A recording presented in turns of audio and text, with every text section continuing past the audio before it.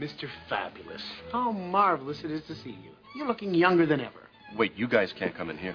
Oh, nonsense, my dear fellow. My brother and I have come to dine to celebrate my early release from the service of the state. Come, Elwood. Let us adjourn ourselves to the nearest table and overlook this establishment's board of fare. Give us a bottle of your finest champagne, 5 shrimp cocktails, and some bread for my brother. We have a Dom Perignon, 71 at $120. That'll be fine, pal.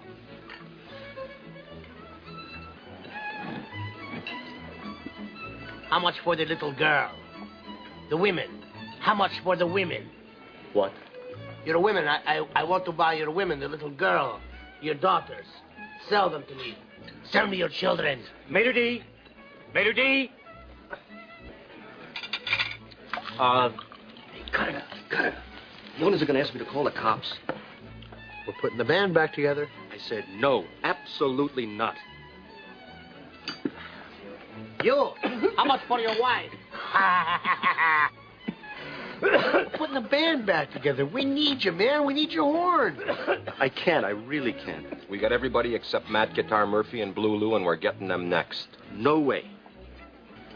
If you say no, Elwood and I will come here for breakfast, lunch, and dinner every day of the week. Okay, I'll play. You got me. Sir. Sir.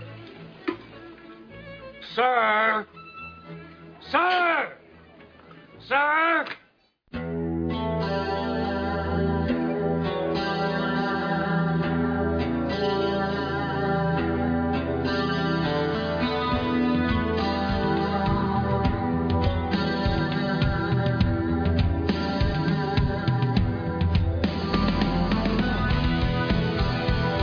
Good morning to you. It is 3 minutes and 15 seconds after the hour of 5 in this, the month of March in the year of our Lord 2009. Thank you for coming along and making it part of your listening day. Live from the plushly appointed yet not overly ostentatious studios of Rock 101 KUFO. This, my friends, is the Rick Emerson radio show. Thank you for coming by and joining us on this Monday morning. It is Monday, March 30th, 2009. Welcome to day 12. Thank you for joining us. It's 503-733-2970 if you would like to be part of the program telephonically speaking today. 503-733-2970.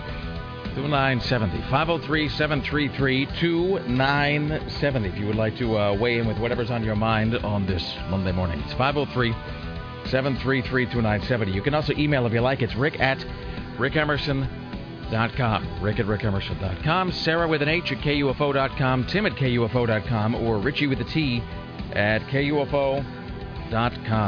Coming up later on today, CNN radio correspondent Steve Kastenbaum, who loves his life every single day that he's in Fargo. Every single moment he becomes more and more and more appreciative of the opportunity to visit North Dakota, where it is apparently 600 degrees below zero and there's 75 feet of snow.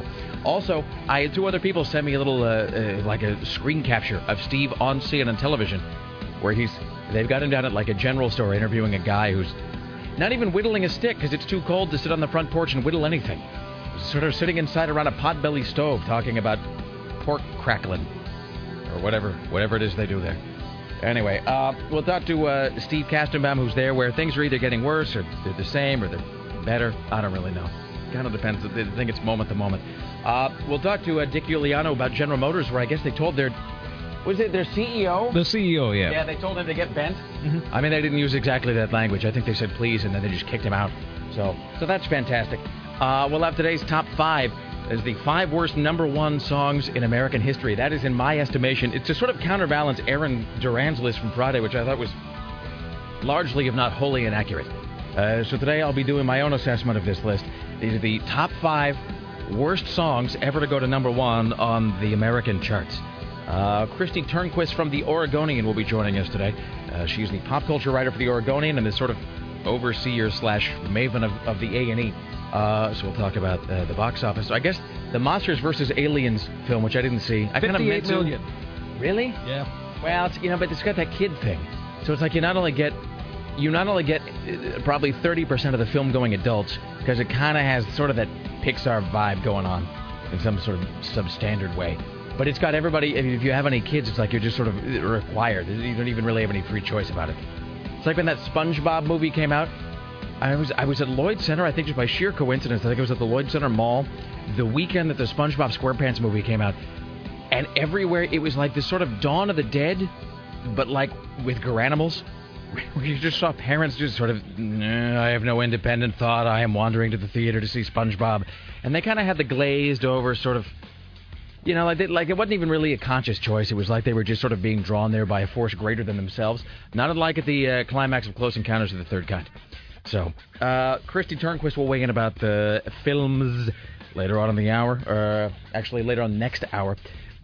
We will... Oh, and I've got another terrible air check to play. So last Friday, we were playing just sort of some air checks from various radio stations where we all here on the program had worked in the past. Because Sarah Dillon had worked at Alternative Radio, KNRK, a while back. Yes, indeed. And Tim Riley had worked at K-Hay in Pasadena, among other places. And then I myself had done any number of, not even bad radio formats. It was just radio formats that I'd done badly. And it turns out it's actually not just confined here to the studio. So our good friend Bridget from upstairs, who creates and maintains all of the websites and does all of she's sort of the overseer of all the online stuff for CBS Radio. She apparently went through a phase where she had to be, I don't even know if I want to give it away, but she was a traffic person in Spokane, Washington. Because I guess it's, you know, I think she got into the radio, and that was one of the first gigs she'd had. And it was like when you first walk into a radio station, you just kind of do whatever they tell you to do. You don't really have much choice about it. You know, you kind of just take whatever opening is available. So she was doing traffic in Spokane. I mean, it's just like layers and layers of hell. And they gave her... I had always just used this as a joke, but they actually gave her the worst name I think I've ever heard for a traffic person. It's so much worse than like Lucy in the Sky with traffic. It's so much more demeaning. It's not U-Turn Laverne, is it? It's not U-Turn Laverne. Because every station had one of that. Maybe I'll give the name away before we're done with this segment, but I'll play the air check later on.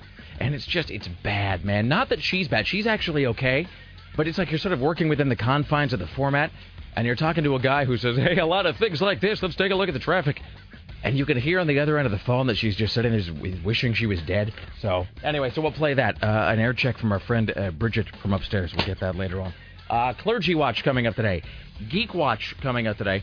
We'll be giving away a pair of tickets to see Lisa Lampanelli at the Newmark. I think she's going to be here. It's mid-April, something like that. I don't really know. But they're free, and so you'll try to get them anyway. That's just the way it works. It's part of the human imperative, my friends. It's 503-733-2970. Tim Riley's working on the following stories for your edification on this Monday.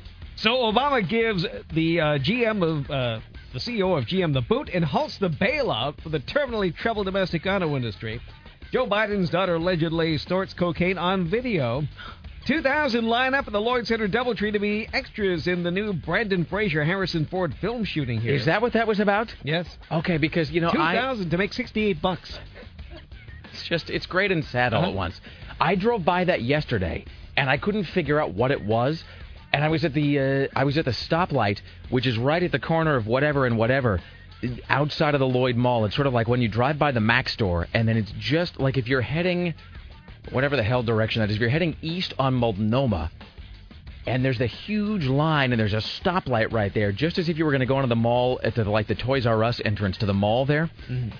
And I was there, and we were like, it was me and Laura and some of her friends, and I'm looking at these thousands of jackasses, and I was thinking, like, what are these people doing? And I almost rolled down the window to ask, but I just realized I just didn't care that much, and I didn't want to interact with any of them, so I just assumed it was American Idol because it was just a bunch of nitwits standing in the sun. Yeah, I mean, you can tell the economy is bad. People say, I have nothing else going for it. Perhaps I'll become a Hollywood star. Basically, that's the way of thinking. That's their final alternative. Yep, and maybe it's true. A new business finally opens to stimulate the downtown economy. At the same time, the owner of the new Swingers Club promises it won't be a sea of nudity. Another big cigarette tax to benefit children goes into effect Wednesday, and cigars will be taxed at 40 cents a piece.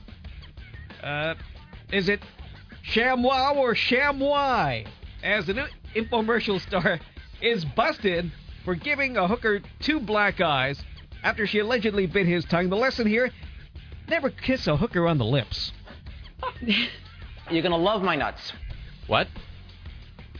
We're joined today, as always, by the lovely and talented Sarah X. Dillon. Hello, how are you today? Hello, yeah, we were talking about this earlier, but I had about 100 people send me that ShamWow story. That ShamWow thing is the best story. That is, in fact, I think I actually went ahead and put it up on my blog. I was sort of teasing it this weekend. So first and foremost, we want to thank everybody who sent us the slap chop story. It's at everyone who lives in the state of Oregon. I actually had to stop responding to people at a certain point just because I'm kind of behind on my email anyway. So if you've emailed me recently and you haven't heard back, as we always say, I read all the email. I try to get most of it responded to, but sometimes it just it takes me forever. But I had to just stop answering email this weekend because every probably third email, probably half the emails on Saturday, were all sending me this mugshot of the ShamWow guy. Who I guess, and this is some time ago, like it wasn't recently. It was like a month ago. He's putting a beat down on some hooker somewhere. Was it in Florida? Florida, yeah. That's great. Of course. And so his mugshot is up at rickemerson.com, and it links right through to the smoking gun thing. And I guess just a while back, TMZ has a picture of the hooker herself. Yeah. And you were saying that they're black eyes, but they're really more just like these blood red eyes. It's all bad. It's bad. It's really creepy looking. It really is. And he doesn't look, he looks like he's wearing hospital pajamas, first of all, and then like a bad... That's what I was just looking at. But what's more American than squandering your wealth on hookers? Nothing, Tim. Nothing at all. All right. Hello, Sarah. How are you? Hello. I'm good. I had a jam-packed weekend and got a bunch of sleep last night. So you seem bright-eyed and bushy-tailed. How many hours of sleep did you get? 6. 6? Well, like five and a half. I went to bed at 10 and then fell asleep at like 10:30. Good for you. Yeah. Excellent. Fantastic. How was the punk show last night with Lisa Wood? It was fun. Yeah, I had a crazy weekend. Went and saw OK Go on Friday, which was an interesting... OK Go, wow. Mm-hmm. I didn't even know they were still together. They did that thing. They did that awesome treadmill video. The treadmill Stairmaster thing or whatever it was a while back. Yeah, that's right. Mm-hmm. Okay. I also did that, and then got a call from Chris Paddock, our esteemed program director. He's like, "What are you doing? I have some fancy record rep in town." So then I ended up going out to the Fez and going dancing with Chris Paddock and his friend, which was the most random thing because I never Paddock do that. A good dancer? It was hilarious. Doesn't he look like a good dancer, Tim? I don't know. Would he be like a good contestant on Dancing with the Stars? I would say if you were to do a visual assessment of Chris Paddock just as a person, the phrase that would immediately leap to mind is rhythmic. All right. He was an entertaining dancer. Yeah. And also Soapbox Derby signups for this weekend, and we got in. Now, is there a cutoff point? Is there ever a risk that you're not going to get in? No, I remember last year because the signups. You were like second to last or something. Yeah, and I got there at 3:30 in the morning last year, and signups don't start until 7. So you have to basically stand out in the freezing cold, waiting to sign up for the Soapbox Derby. Yeah, so the cutoff person last year was the person right behind us. Oh, how did your interview with the guy from Bad Brains go? Awesome. Really? Because I know you were a little nervous about it. There was some anxiety because I guess he can just be a dick. No, I think he's medicated now. Really? Yeah, he was fantastic, super calm and just really, really nice. As it should be. Well, as he should. Because he's kind of a big deal. But you hear those sometimes, especially those guys who. Anybody who got famous in the first wave of something, sometimes they're just such bastards when you interview them because they just sit around because a lot of times the guys who get in on the ground floor of anything, whether it's movies or whether it's a certain kind of music, they're never the ones who make any of the money on it. It's always the guys who come 15 years later. So they just sit there and they just become seethingly angry about everything. Because they just turn on, and every time they turn on the television, they see Green Day making $5 billion, and then they do nothing but sit at home drinking rot gut booze and becoming angry. And so then you try to interview them, and they just come out of the gate as just full on SOBs. No, he had the coolest stories. He was talking about how he used to hang with the Clash and Sex Pistols and stuff, and how he basically introduced Henry Rollins to Black Flag. Yeah, he's the one who got him in there. I was just it was just crazy to hear him. And he's talking about Ian MacKay, he's oh yeah, and Ian and I'm just really. Really? No, he's one of those. Come on now. See, it's like when we were talking to what's his name, Todd Tolstos, who was talking about, and I was hanging out one night with Alice Cooper at the Roxy, or so that's. And the older you get, the more stories you have like that, where you realize that while you were doing blah blah blah blah blah blah blah, there was somebody else who was living a much more exciting life than you were. Yeah. So. Well, how was your weekend? Hey, speaking of exciting, I know we've been talking a lot about The Room lately. So, and The Room is a terrible film, no doubt about it. But boy, goddamn, I just saw one of the worst films that's ever been made this weekend. What's that? I watched The Happening with Mark Wahlberg. So one of the plants turn against people. It was like being kicked. It was like being kicked in the smart over and over and over and over and over and over and over again for almost 2 hours. And The Room is bad. Let's have no illusions about that. It's awful. But there's nobody who can actually act in The Room, and it's not written, and it's written and directed by an incompetent. Like, The Happening has John Leguizamo, who's an incredibly skilled actor. It's got Zoe Deschanel or whatever her name is. Mm-hmm. It's got Mark Wahlberg, who can act at least sometimes. And it's written and directed by the Sixth Sense guy, and he did Unbreakable, so it's like he can occasionally make a good film. Boy, that's one of the worst films I have ever seen. Does it feature a long scene when Mark Wahlberg's like intimidated by a plant? He's talking to a plant. I can't remember the last major studio film I saw, and I know it's a little bit of old news because it came out last year, but I finally just saw it. I can't remember the last major studio film I saw that was as bad as The Happening. It was cringe. It's like you were so embarrassed for everyone involved. Just everyone. It was, and Mark Wahlberg does the entire film, all 2 hours, with his eyebrows arched, and ending all of his sentences like he's really confused. And he ends everything in a kind of an upward tick, like he doesn't quite know what's going on. Yeah, and everything ends with this weird sort of not too bright upward inflection, like he's just sort of puzzled by everything that's going on. It's so bad. All right, so do I have to see it? Yes, okay. yes, you do. It's so irredeemably bad. I mean, it almost seems like when you listen to a demo version of a later well-produced song, it's almost like a demo version of a movie. It's like they did a quick run-through of the entire thing on camera just to kind of get a sense of where everybody should stand when they actually film it for real. It's just terrible. And then we'll talk more about this later, but I went to the Lego convention yesterday, which is at the Portland Convention Center for the adult fans of Lego. Kelly Clark was talking about that on Friday. Mm-hmm. That was astounding. Met a lot of listeners there, by the way, not surprisingly, all of whom were the shiny guy. They were all voice number 3. We're talking like this. I made a giant replica of a Cylon Raider from the original Battlestar Galactica, and then also I also made a scale model of the planet Caprica. So I met these guys who made these like 55,000-piece Lego creations that were like 6 feet high. It was just unreal. So we'll talk more about that. And then final thing is a tease. I hold here in my hands a description of an utterly awful television program that makes its debut tomorrow on Fox. Chris Paddock sent this to me. And all he said is, this looks like the worst thing ever. And it does indeed. So when we come back, we'll talk about that. What is the worst thing ever? It premieres tomorrow on Fox. Steve Kastenbaum from Fargo, North Dakota. Just ahead, Tim Riley with headlines. I'm sorry? Nothing really happened there over the weekend. No, they had a little flooding. It wasn't too bad. The only thing that's really happening is that every day he's disliking that place more and more and more. Not that there's anything wrong with it. It's just he's a big city guy, and I think he's itching to get back home to Manhattan. So we'll talk to Steve Giuliano coming up later on. Your phone calls and more. It's the Rick Emerson Show. It's Rock 101 KUF. That's fantastic. It is the Rick Emerson Radio Show. It's Rock 101 KUFO. Still to come this hour, news with Tim Riley. Later on, Christy Turnquist from the Oregonian. We'll talk to CNN radio correspondent Dick Giuliano about the guy at GM who I guess got told to pack his things and be gone by the end of the day, which is fantastic. We'll do the top five worst number one songs in American history, and we'll play an embarrassing air check by somebody who is not named Rick Timmersera. So that's coming up.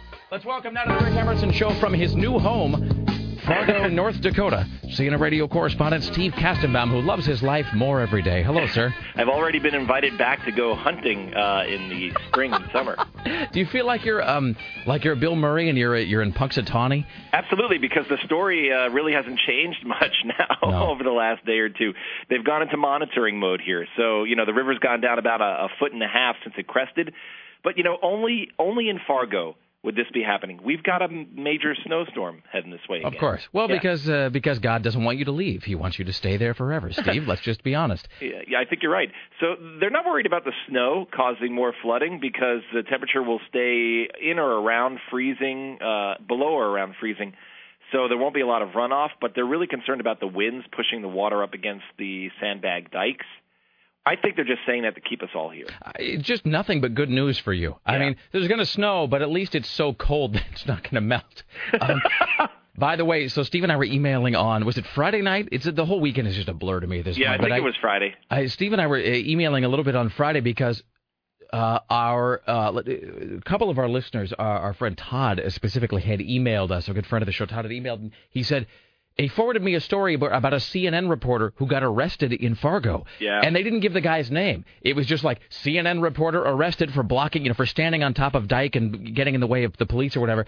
And they didn't say who it was, and so we all just immediately assumed it was you, I guess. Everywhere you go now in this city, if you're holding a CNN mic flag, are you the guy who got arrested? Yeah. So, but it wasn't you, right? It was some other guy. It wasn't me. Apparently, it was a total misunderstanding. The poor guy literally got off the plane and went right to work, and didn't know what the ground rules were here. So there was a little misunderstanding. All right. So at least because that would really, depending on who you are, that would either be the best or worst way for you to end this whole adventure, is just to end up shackled and thrown into the Fargo jail, which doesn't seem like probably a very happening place. Although then I would really feel like I was in the movie Fargo. Yeah, that would be cool. I mean, the people here really are. They really should be commended. I mean, and they are incredible how much they've gone all out here to battle back this river. Because if you think in 1997 they had a record flood that was 2 feet lower than this one. And it inundated the area with water. So this time they went all out to battle back the river, and the volunteers came from near and far to do that. And I think they've created well over 3 million sandbags total now. Well, that's unbelievable. I mean, at the risk of sounding corny, it does really seem like it was a community deal, that everybody had that. They had that Helm's Deep speech from Lord of the Rings, or the line must be drawn here and no further, and everybody came together and. You were talking about those guys who, I guess the man had told them to get out, but they said they were going to stick it out. They were going to stay there, and they weren't going to leave. They're my new best friends. Well, of course. Because you've been through a bonding experience. I went over there on Sunday, and I was hanging out with them for a couple of hours. It's just like in Band of Brothers, Steve. Mm-hmm. Now you guys are going to have to get back together every 10 years and have a barbecue and remember this. I really hope to go over there later because they're in that no man's land between a giant 10-foot tall secondary or contingency dike, as they call it, and the primary dike. The city basically went along the first street after the homes that have property against the river and put up a secondary dike in case the primary one fails. So you're literally like living in the Warsaw ghetto. It's like you're in between those two walls. It's like a demilitarized zone, but with accents. Yeah, exactly. So I went back there on Sunday to hang out with him. And the poor guy, they thought they had to get out in an emergency. Somebody gave them some misinformation.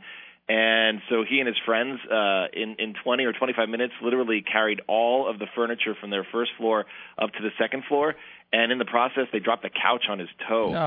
And so they had to rush him to an emergency room. And the poor guy, he's with his foot up in the air, they pulled his big toenail off. Thanks for that image. Hey, real quickly, here's a dumb question. So you get this flooding where it's like, they're showing the houses where the flooding is up to the windows or whatever. How long does that take if it's frozen, how long does that take to soak into the ground or evaporate or whatever? Well, normally this would be receding much more quickly, but there's so much water, so much runoff, and then further north, when you get up into Canada, the river's still frozen in a lot of areas, so it really has nowhere to go. The flow beneath the ice is really slow right now. So if the weather was warmer further north, a lot of this would have passed through now. But so far, we're only down 1.5 feet. So it's hard to say. I mean, I've watched it on a sunny day here, and a lot of the snow actually starts to evaporate. You can see the vapors on the ground. You ever see that when it gets down to like the blacktop of the street and you start to see smoke? Yeah. Hey, real quickly, if you were to do the Vegas line, like the over-under on how many more days you're going to be there, what would it be?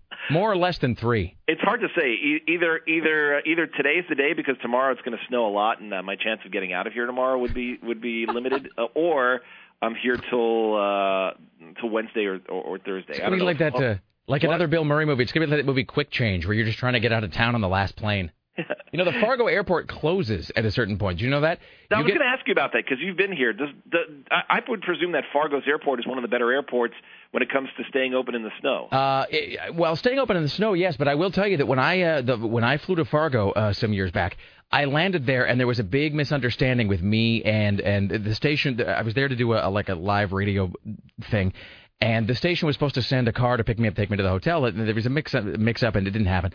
And so I'm standing in the airport kind of trying to figure out who to call, and I didn't have the number for the radio station or whatever. And meanwhile, I see lights going off everywhere, like, and I'm like, what the hell? And I asked a guy pushing a broom, I'm like, so, Smitty, what's going on here? And he goes, well, closing the airport. And I said, what do you mean, for like an evacuation? He goes, nope, just time to go home. And it's like they just turned the airport off. They just closed it. They turned off all the lights. They locked it up, and the airport was closed for the night. Oh, geez. So, Yeah, so have Did they fun. give you the key to let yourself out? No, I had to stand outside, and it was like 4 degrees waiting for a taxi. So that was a lot of fun. So look forward to that, sir. Yeah. Oh, by the way, the one thing I should mention is it's really not just Fargo that's dealing with the battling the waters here. There's Moorhead right across the river in Minnesota, and a lot of other communities, both in Minnesota and in North Dakota. And I feel like it's really important to mention that it's not just Fargo, but a lot of folks here. It is a hardy people. There are hardy people far and wide, sir. Yes. All right. Well, hope you get out tomorrow. If not, we'll talk to you again and again and again. I'm trying to figure out if I should just, I'm sort of like halfway there. I should just come to you guys instead of going back to New York. Hey, that's you get no argument from me. Well, I'll let you know what happens. All right. Thank you, Steve. There you go. Steve Kastenbaum in Fargo, North Dakota. That's wonderful. Hello, Tim Riley. So the most damage so far is a guy losing a toenail. Yeah, I could have done without hearing that, but apparently, I guess the deal is that there was this, as there always is, anytime there's any sort of a natural disaster, there's always, like the 4 codgers who won't leave. There's, I'm going to stay here until and then the wave of lava comes through and reduces them all to ash. But that's because this is before your time in the Northwest. But if you live in the Northwest at all, many people will hear for this or you will hear about it. The Northwest version of that is this guy, Harry Truman. And Harry Truman was a guy who lived right next to Mount St. Helens. Oh, I remember that story. Yeah, and he's like the 90-year-old guy. I refused. I was... and then immediately sort of the mud flow comes along and just buries his house. But Harry Truman lived in this tiny little cabin at the base of Mount St. Helens. And, the authorities kept coming to try to kick him out. And he said, "Dadgummit, I'm not leaving nohow," or whatever. That's how in my head I imagine he speaks. And he kept insisting that he was going to stay there and he was going to be fine. And I don't think he actually said he was going to be fine in his defense. He just said, I'm 90 years old, screw it. And so sure enough, he was there. And then as soon as Mount St. Helens erupted, it was just this massive, boiling mud flow that just completely obliterated his house, which is kind of a cool way to go out. I mean, really, if you're 90, if you're going to die, why not? Tim Riley's working on the following headlines for you on this Monday. So the headlines are, Portland firefighters spend part of Sunday rescuing a man stuck in a tree. Bad Salem teenagers who stealing Mad Dog liquor. Doctors remove a 6-inch spear from a man's brain. Another role model is disgraced in a truly American story. The ShamWow guy squanders his infomercial fame on a hooker who bites his tongue. Perez Hilton celebrates his 31st birthday at the Viper Room. That's a lie. He is not 31. He is not 31. That's an untruth. He is beloved, according to the story. Uh-huh.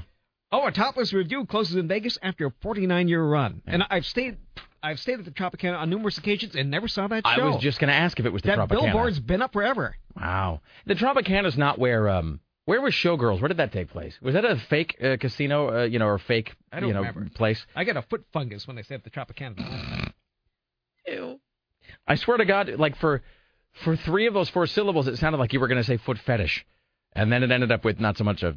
Well, you don't have to go to Vegas for that. As a Gus. What? No, you don't have to go to Vegas. You can get that right here, Tim. I mean, not in this You room. should never walk around the Vegas swimming pool without flip-flops. Oh, God, no. I think so. learned a very valuable lesson. Oh, no. It's like a dorm room shower. Mm-hmm. I'd soak your feet in bleach after that. No, thank you. Thank you, no. I made the mistake of not wearing flip-flops once at the Tropicana pool, end up with a foot fungus. Well, people don't want to hear it. Just at home having to give yourself, using that corn remover or whatever. Going home using the pedicure or whatever. Not the pedicure. What is that thing? The pet egg? No. The pet egg. No, the petty paws is for animals, Tim. I get all these infomercials mixed up. Dude. I'm familiar with the ShamWow guy. But the ShamWow guy, but I think overlooked at all this is the fact that he's the slap chop guy as well. And I think that's where the, wait, hold on. ShamWow. See, because in my mind's eye, it's like him and the hooker punching each other. But there's a big... Pow? Yeah, but the big Batman graphic. Sham Pow! Well, she couldn't punch back because she was biting his tongue. I don't think you can bite tongues and hit back at the same time if you're a hooker. What was she thinking? Of course you could. If you're a hooker, I would think that all the parts of your body probably operate independently. You can probably multitask. Well, I guess the hooker didn't want to be French kissed. Yeah, who tries to French kiss a hooker? Is that the actual reason? Well, if you put 2 and 2 together, what was the tongue doing in her mouth?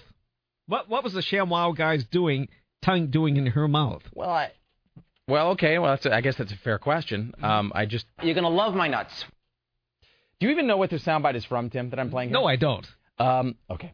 Well, not that it matters. We don't have time to do it here, but just ahead, I'll explain to you where this sound is from. You're gonna love my nuts. It's quite something. It's the Rick Emerson Show. It's Rock 101 KUFO. Broadcasting from the greatest city on earth. The Rick Emerson Show returns on Rock 101 KUFO. It's the Rick Emerson Radio Show. It's Rock 101 KUFO. Thank you for joining us. It is Monday, March 29th. Or is it? Is it the 29th? It's the 30th. Seem right. It's the 30th. Damn. Trying to be all smooth there and hitting the post and everything. No, I got nothing.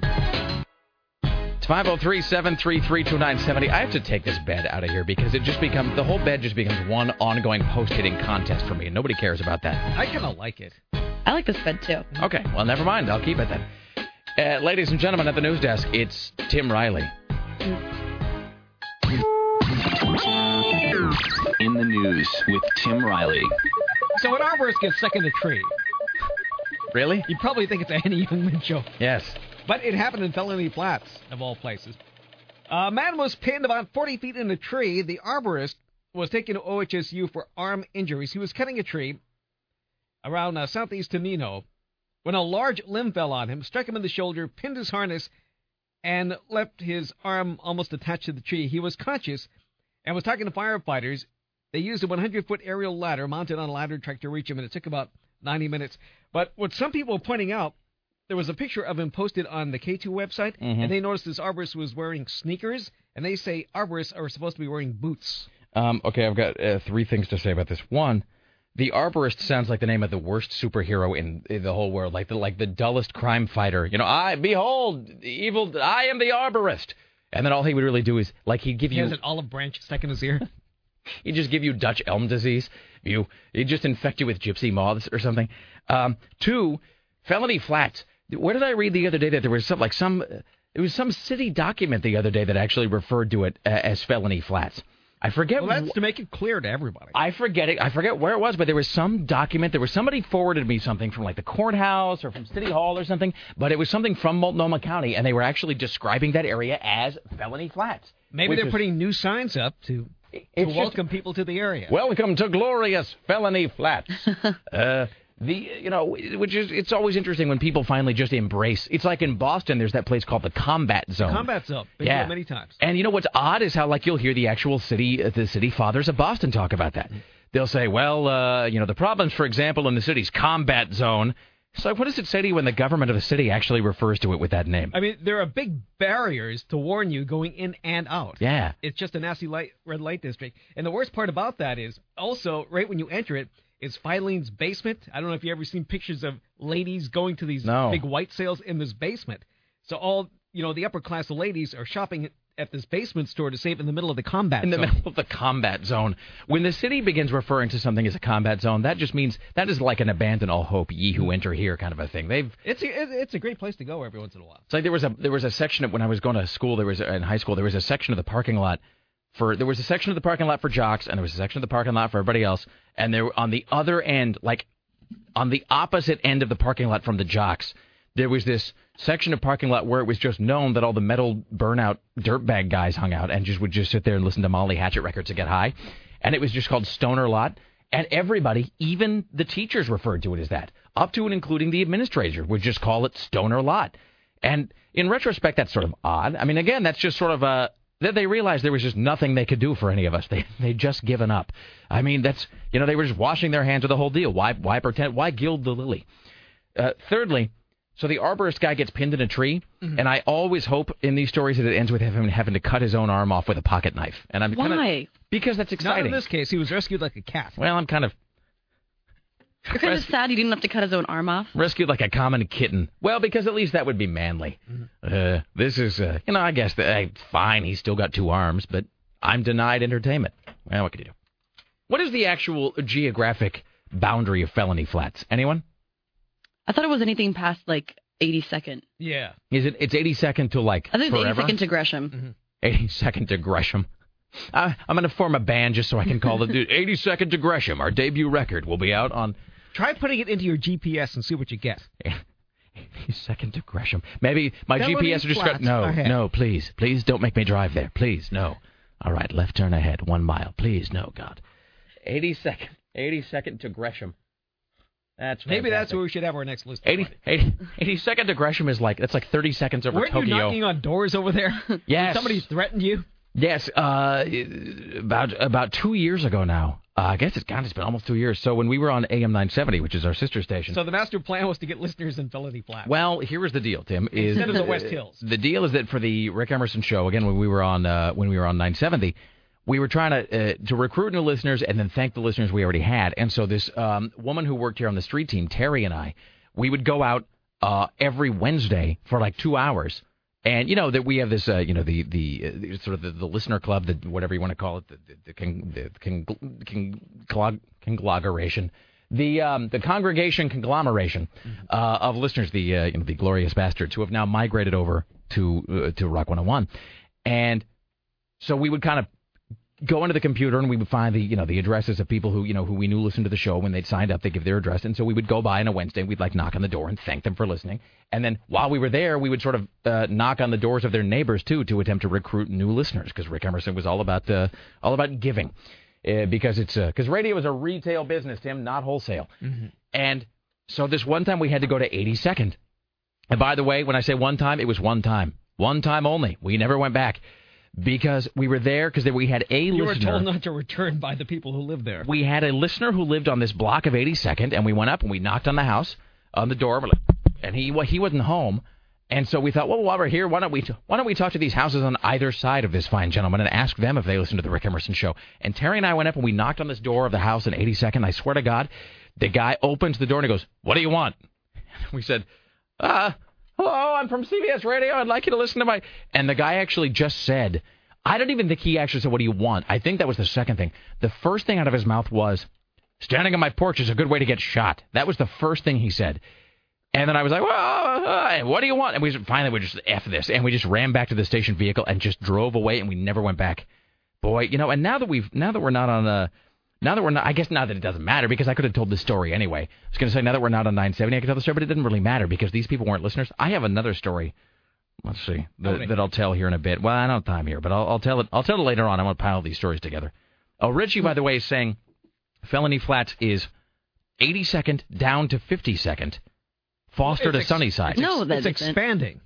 No, Felony It's Flats growing? is past 82nd. But he's saying it's 82nd. Richie, do you mean 152nd, or do you mean actually 52nd isn't? No, 52nd's not. 52nd's like the Mount Tabor area. I'm getting all offended because it's where I live.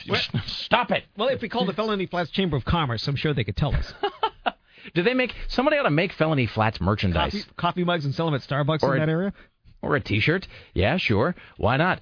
So, sell those right there. You stock those at Devil's Point. All right, here's Tim Riley. So here's something new and different for downtown, and it's on our street. Southwest First. It'll be the site of a brand new swingers club. It's called Club Sesso. It'll be a social haven for swingers.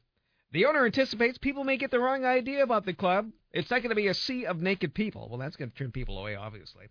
It won't be out of control. There won't be boundaries. There'll be respect and limitations. Wait, where is this going to be? Let's see. It's going to be on Southwest First. But, I mean, I don't have the exact address. But this is from the same people. Apparently, during the 90s, at Southeast 39th and Powell, which is outside of Felony Flats, it used to be the Ace of Hearts, but today it's called the Angel Social Club. Well, we have a whole... the Angel Central Social Club? Be very careful about this. I said we have a history with the club. And we don't really have a history except this. About a year ago... No, we don't have one so much as Richie has one. Well, but we all went there just to tour it during the day. Yeah. Because it's a social club. Well, because it's one of those Portland things. So, but I should say, just by way of background. So about a year ago...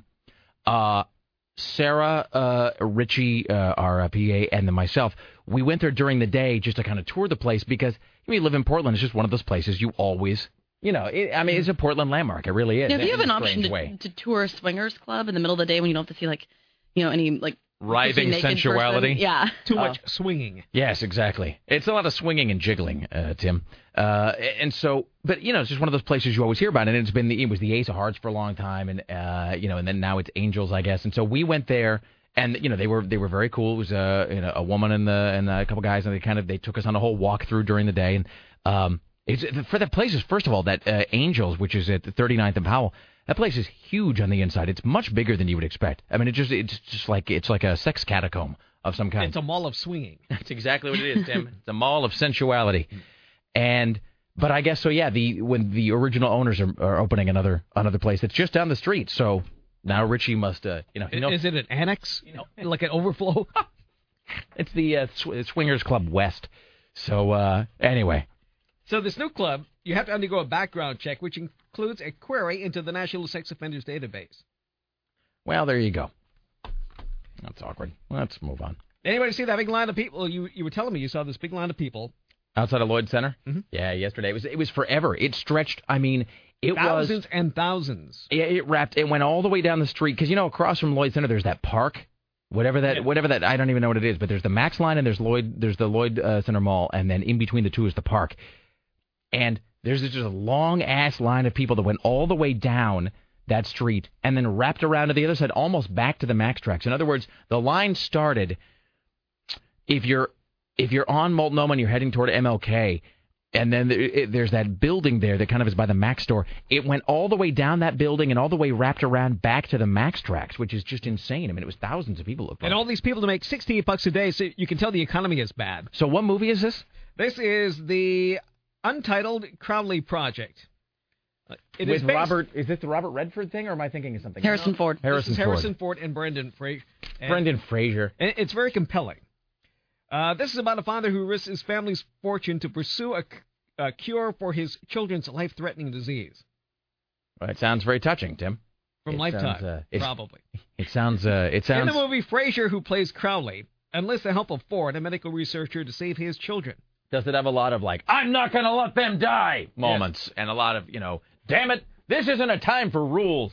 It even includes a researcher from OHSU who is hoping to play a doctor in the movie. Okay, well, hold on to that hope. Anybody wants to make $68 a week, I guess it's too late. All these people were lined up to get their pictures taken. So what is the deal with those kind of cattle calls? You just walk in and they take your picture and they file it, and if they're looking for you, and I guess they need so many people, there might be a good chance that you get called back.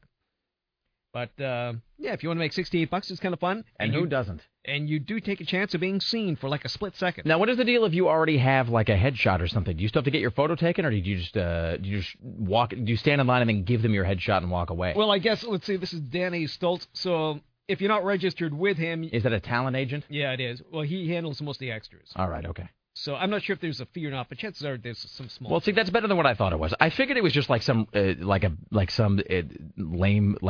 it was like a reality show audition or something. I mean, I just sort of think American Idol, and it wasn't that. Mm-hmm. But I figured it was who wants to be the next banjo plucker or something, and and it was just people standing in line for that. It used to be just a cattle call for Polaroids, but I'm not sure if they do Polaroids anymore. They used to. Look, I'm no one to pass judgment, but listen to me pass judgment when I say this. So you're standing in line to get your photo taken for a movie. See, it's even fill out a size card. But it's just amazing that you say that this, because you should have seen some of the people there. I mean, look, I'm no fashion plate or nothing. But, I mean, it was exactly, let's just be honest, it was exactly the type of men and women that you would expect to see sort of standing in the sun outside of Lloyd Center. It was just a lot of blobs on legs, wearing a Winnie the Pooh shirt. It was covered in some... blobs on legs. I mean, there's a sort of, which is like bananas and pajamas, but it's like blobs and legs. And just, with a lot of, sitting there with like a Euro sort of a thing, and just, which is dribbling onto their shirt as they stand in the noonday sun. And, of course, there's the guy with the Haagen-Dazs cart going up and down the line, just selling one ice cream after another to people who clearly don't need any more ice cream, especially if they're angling to be on camera somewhere. But they're going to love it if they're selected to be extras, because it's nonstop craft services and nothing to do but eat. Boy. For 10 hours a day when you're only used for 2 minutes. Let me just tell you that just a couple of times I've ever been on a film set where there's been craft services, that's some eating. It really is. That's just some of the best food you're ever going to have, because it's free and plentiful. Except on the low budget ones, like that movie. We had a clip of me getting shot in the neck. Uh-huh. That was filmed in a sewer, and it was just a bowl of crumbled up potato chips. It was filmed in a sewer. It was filmed at the Van Nuys. That was filmed in the Van Nuys sewer. Oh, like the sewer from Terminator 2, those L.A. ones. Yeah. Okay. The best part is that you had to note that the craft service is in the sewer. Wasn't that good? Well, I'll always remember that it was in the sewer. I'll never forget that time I had bad craft services. Where was it? In a sewer. In Van Nuys, of all places. No. As the song says, nobody wants to die in Van Nuys, Tim. That's true. It's Tim Riley at the news desk. It's the Rick Emerson program. It's Rock 101. KUFO just ahead. CNN radio correspondent Dick Uliano coming up later on. Today's top 5, the 5 worst #1 songs in American history. Christy Turnquist from the Oregonian, your phone calls and more. It's the Rick Emerson Show. It's the Rick Emerson Show. It's Rock 101. It is Monday morning. Rock 101 KUFO. It's 503-733-2970. Thank you for joining us. Ahead this hour, CNN radio correspondent Dick Uliano about, I don't even know this guy's name, but he's gone from being totally unknown by me to me, from me, whatever. The guy from General Motors, I didn't even know who he was yesterday. And he went from being a total blank to being my sworn enemy and now a vanquished enemy. Oh, Rick Wagner? Yeah. So I don't even know who he is, but I'm glad that he's been kicked out. Oh, I'm sorry. Wagner. I barely knew her. So I guess this is, by the way, you always like to read this headline. The Obama administration, quote, not sure about the viability of General Motors or Chrysler. It's like when you just decide not to put anything else in grandma's feeding tube. I think they've intercepted a lot of the money that was going to be going to those companies, which indicates that perhaps the long-term viability of those corporations is suspect. So more on that. We'll also have today's top 5, the 5 worst #1 songs in American history. The 5 worst #1 songs in American history. Christy Turnquist from the Oregonian will be joining us later on. We'll talk about weekend box office, and we'll have another terrible air check from someone. It's actually not even from one of us. It's an air check from our friend Bridget, who works upstairs, who handles all the online stuff. And this is when she was a traffic person in Spokane. I don't have time to do the air check here, but I promise to give the name. That's really playing dues, working in a market like that. Spokane, which is, I think, at the time, it was, when I was there, was market 135, I think, maybe. But isn't it its own major? There's nothing there, and if you don't work there, there's no place else to go. In Spokane. Oh, no, I mean, no, there's nothing there. It's just one big sucking void, Tim. That's what it is. I'll have to see it one of these days. No. Now, see, the thing is, you don't see it from a plane as you're flying somewhere better. That's when you should see Spokane. See Spokane from above at 30,000 feet as you are on your way to a lush resort island somewhere. It's just a big, vast expanse of grit and stupidity, just filled with Camaros. That's kind of what it is. So we'll play the air check later, but I promise to give the name that she was tagged with. So when Bridget from upstairs, and if you listen to the podcast, and if you sort of appreciate that, or if you go to see any of the videos we have online, or if you go to KUFO.com and you sort of see the style and expertise with which those sites are laid out, you have Bridget to thank for all that stuff. But speaking of paying dues, so before she was kind of in this gig, she, I think, was just not interning, but I think she got in the door there as just like a part-timer or a street teamer or something, and just out handing out stickers or working at remotes.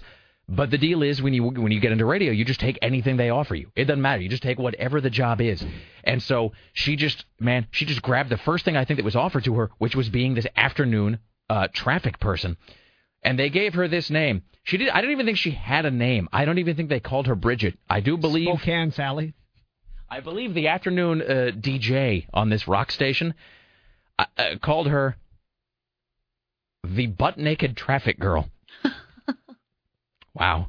Radio rules. So there you go. So, Sarah, in your darkest hour, at least you were never the butt-naked traffic girl. So wow. Have fun with that. Tim Riley's working on the following stories on this Monday morning. Joe Biden's daughter allegedly snorts cocaine on the video. Sure, it's alleged. 2,000 stars of tomorrow line up at the Lloyd Center to be extras in a new Brandon Fraser Harrison Ford film being shot here.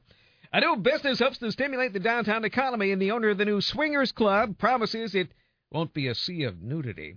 Another big cigarette tax to benefit children goes into effect Monday. Cigars themselves will be taxed at 40%. Another role model is disgraced in a truly American story. The ShamWow guy squanders his infomercial fame on a hooker who bites his tongue when he tries to kiss her. Ew. And in search of light bulbs at work. It's becoming more and more difficult to find them. Or light bulbs that work for a long period of time that don't burn out. I don't understand. What do you mean? Like if you're rooting around in the closet, you can't find light bulbs? Those squiggly light bulbs? Apparently, they don't last 1 or 2 years, as claimed, and they're hardly giving off any light, and people are sick and tired of them. And they make you look sickly. I mean, not you, Tim. Nothing can make you look sickly. You have a radiant glow, as you always do. Well, I have a face for radio. But those Al Gore light bulbs, which I was to understand now that those are soon going to be the only light bulbs you can buy. There's going to be a black market of crime because of these things. Right, because Boy, let's just... So they say that they last 2 years, but really they're lasting, what, like a month? There are going to be Colombian light bulb cartels. Well, and because they're crap. First of all, the light they give off is completely insufficient. It's not like I'm some guy who complains about new innovations or whatever, but it doesn't really seem like an innovation so much as it just seems like a de-evolution of the whole light bulb. Because there's the classic light bulb, and we all understand what the classic light bulb is. The ones that work. Yeah, that's right, Tim. They can't be made any better. They worked fine. Leave them alone. They can be identified by the light that they give off, which is actually sufficient for reading or whatever it is you might be doing. And they last more than a couple of weeks. Well, dude, I have a light bulb at my house. Now I sound like my grandmother, but I have a light bulb at my home that's been there since '07. And I mean, it had been there for years and years and years. And I think I've actually whacked it with a broom handle a couple of times while trying to get a moth or whatever, and it continues to burn. And you get those like weird Al Gore lights that are all the weird squiggly curlicue ones, and everything first of all looks like you're in Fight Club. You put those in your house, and it's like you're in a John Carmack video game or something where you expect like hell beasts to come out of a portal or whatever. They've got the bad flickering, strange outer space look to them, and they make everything look pale and sort of unhealthy. And you have to get one that's like 500 watts to equal what I think like a normal 80-watt bulb would be. Mm-hmm. There's something really weird. They lie on the carton saying, these are equal to blah, blah, blah, and they're not. And they do it with they have the light bulb that has the big smiley face on it, too.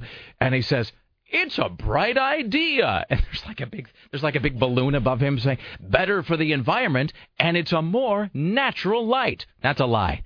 That is a complete mistruth, is what that is. And now even the regular light bulbs, the ones that are made in China, aren't lasting very... I don't know if you're familiar with pot lights. They're kind of like little spotlights, and you scoot them. Right. Well, I have them running down all my hallways.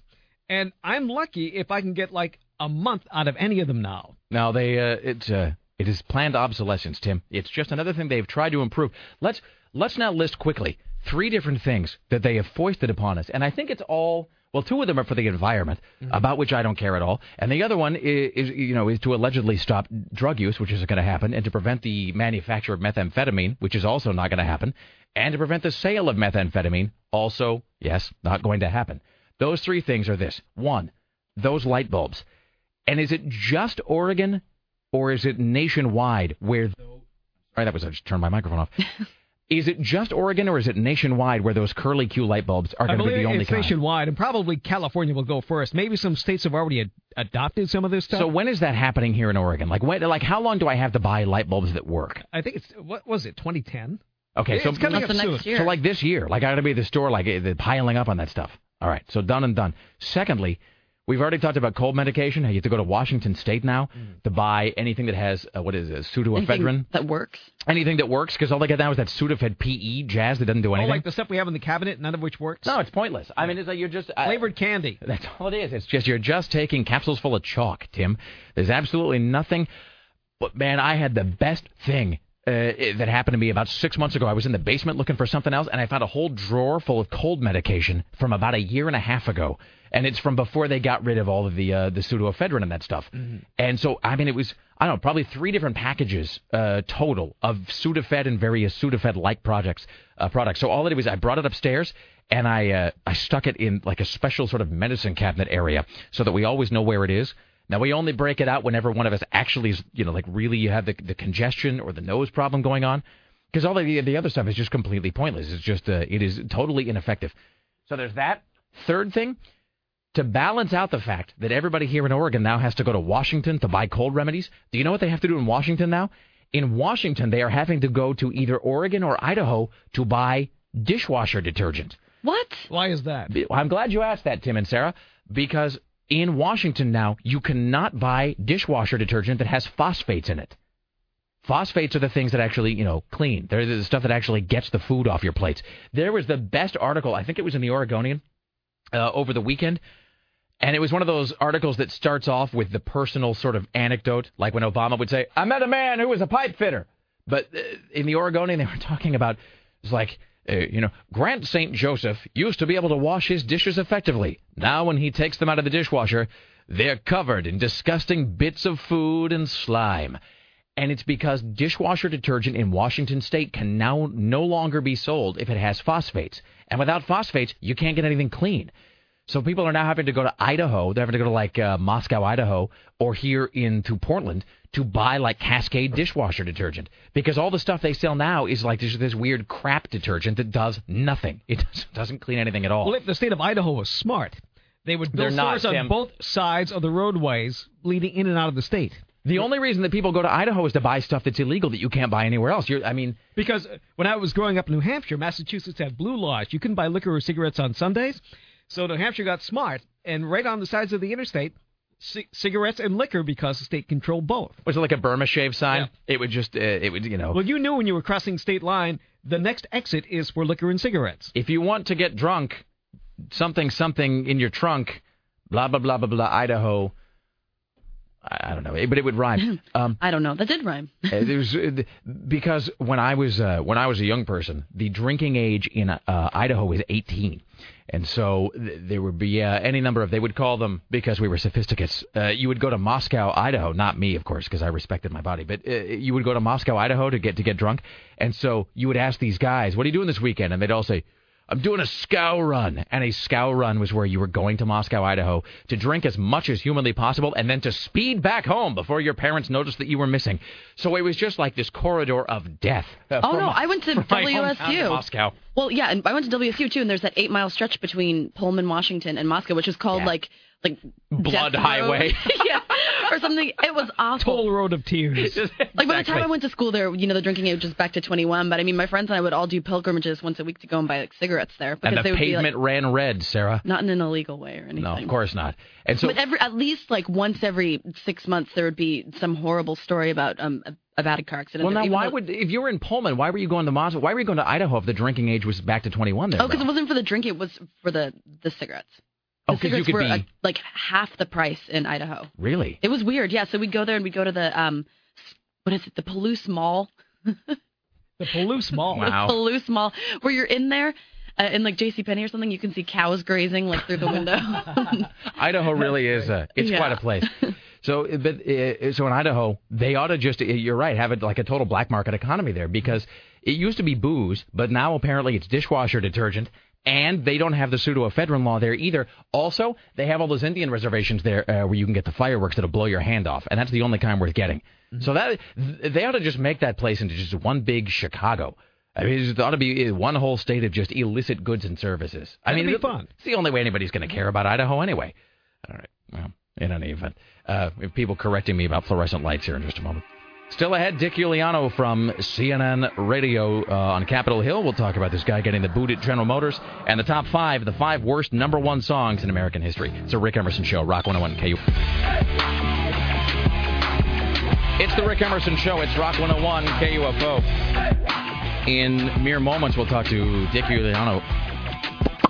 Kind of like Tom Brokaw there. Dick Uliano joining us from, or Imus. Take your pick. Right, I found this article. Apparently, it's just Spokane County, by the way.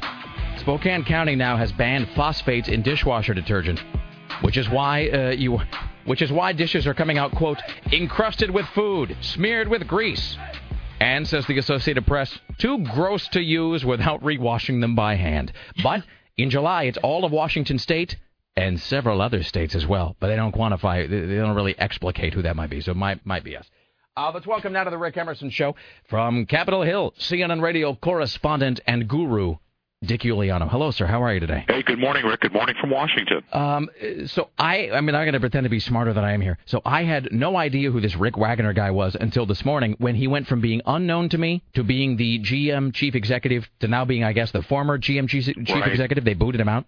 Well, Rick Wagner was the chairman of General Motors. He was one of these auto executives who took a corporate jet to Washington late last year to demand bailout funds. And that kind of backfired on him. And now the Obama administration has demanded and received Rick Wagner's resignation before the government provides any more bailout money to General Motors and Chrysler. President Obama is expected to announce the next phase of those bailouts this morning. So was him leaving, was that a requirement? Was that a condition of getting additional funds from the government? Yes, that's what he says on the GM webpage, that this was effective at midnight, that he was asked by the Obama administration to step aside. The White House has not confirmed this, but that's exactly what Wagner says. The governor of Michigan says that he is a sacrificial lamb in all of this, but in any event, when you have the government as a partner, the government can call shots like this.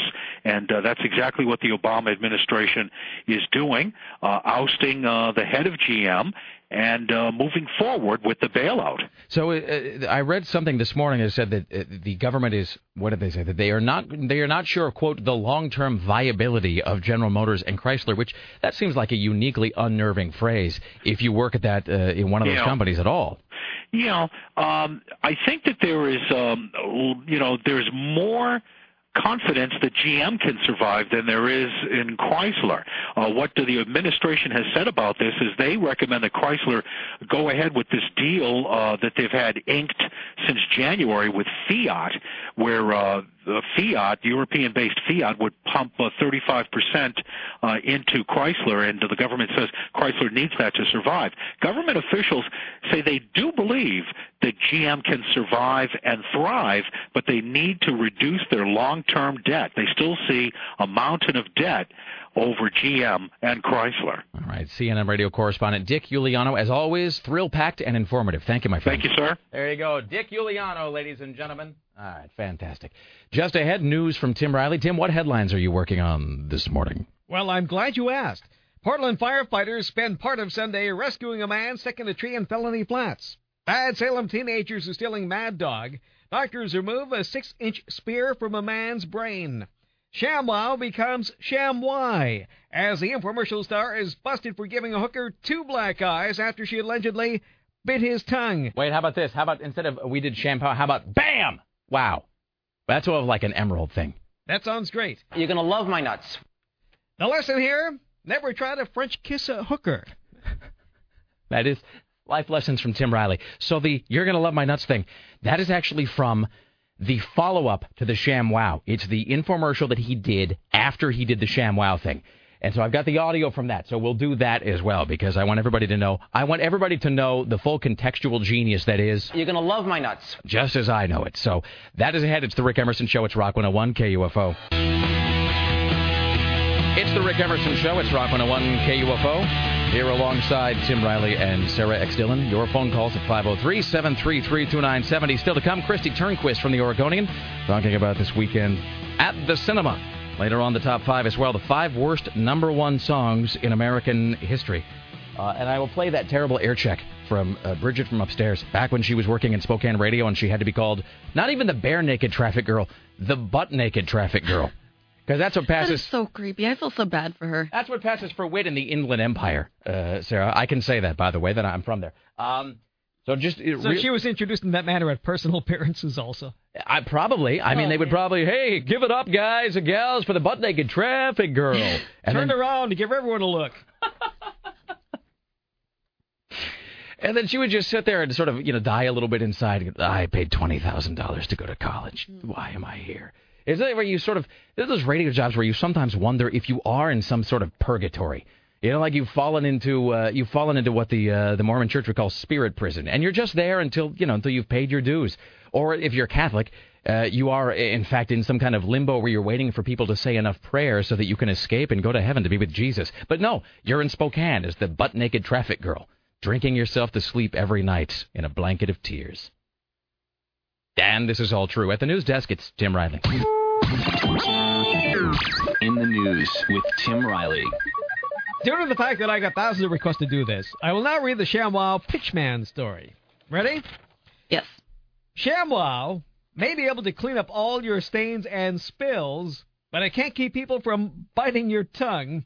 The Smoking Gun reports ShamWow pitchman Vince Shlomi was arrested last month, not yesterday, but last month, after a woman described as a prostitute. Described as a prostitute. Is that like being described as being tall and fetching? Yes.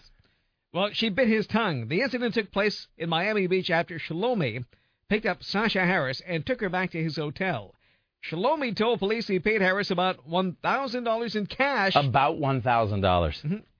And that's a lot of ShamWows. $1,000 in cash after she, quote, propositioned him for straight sex.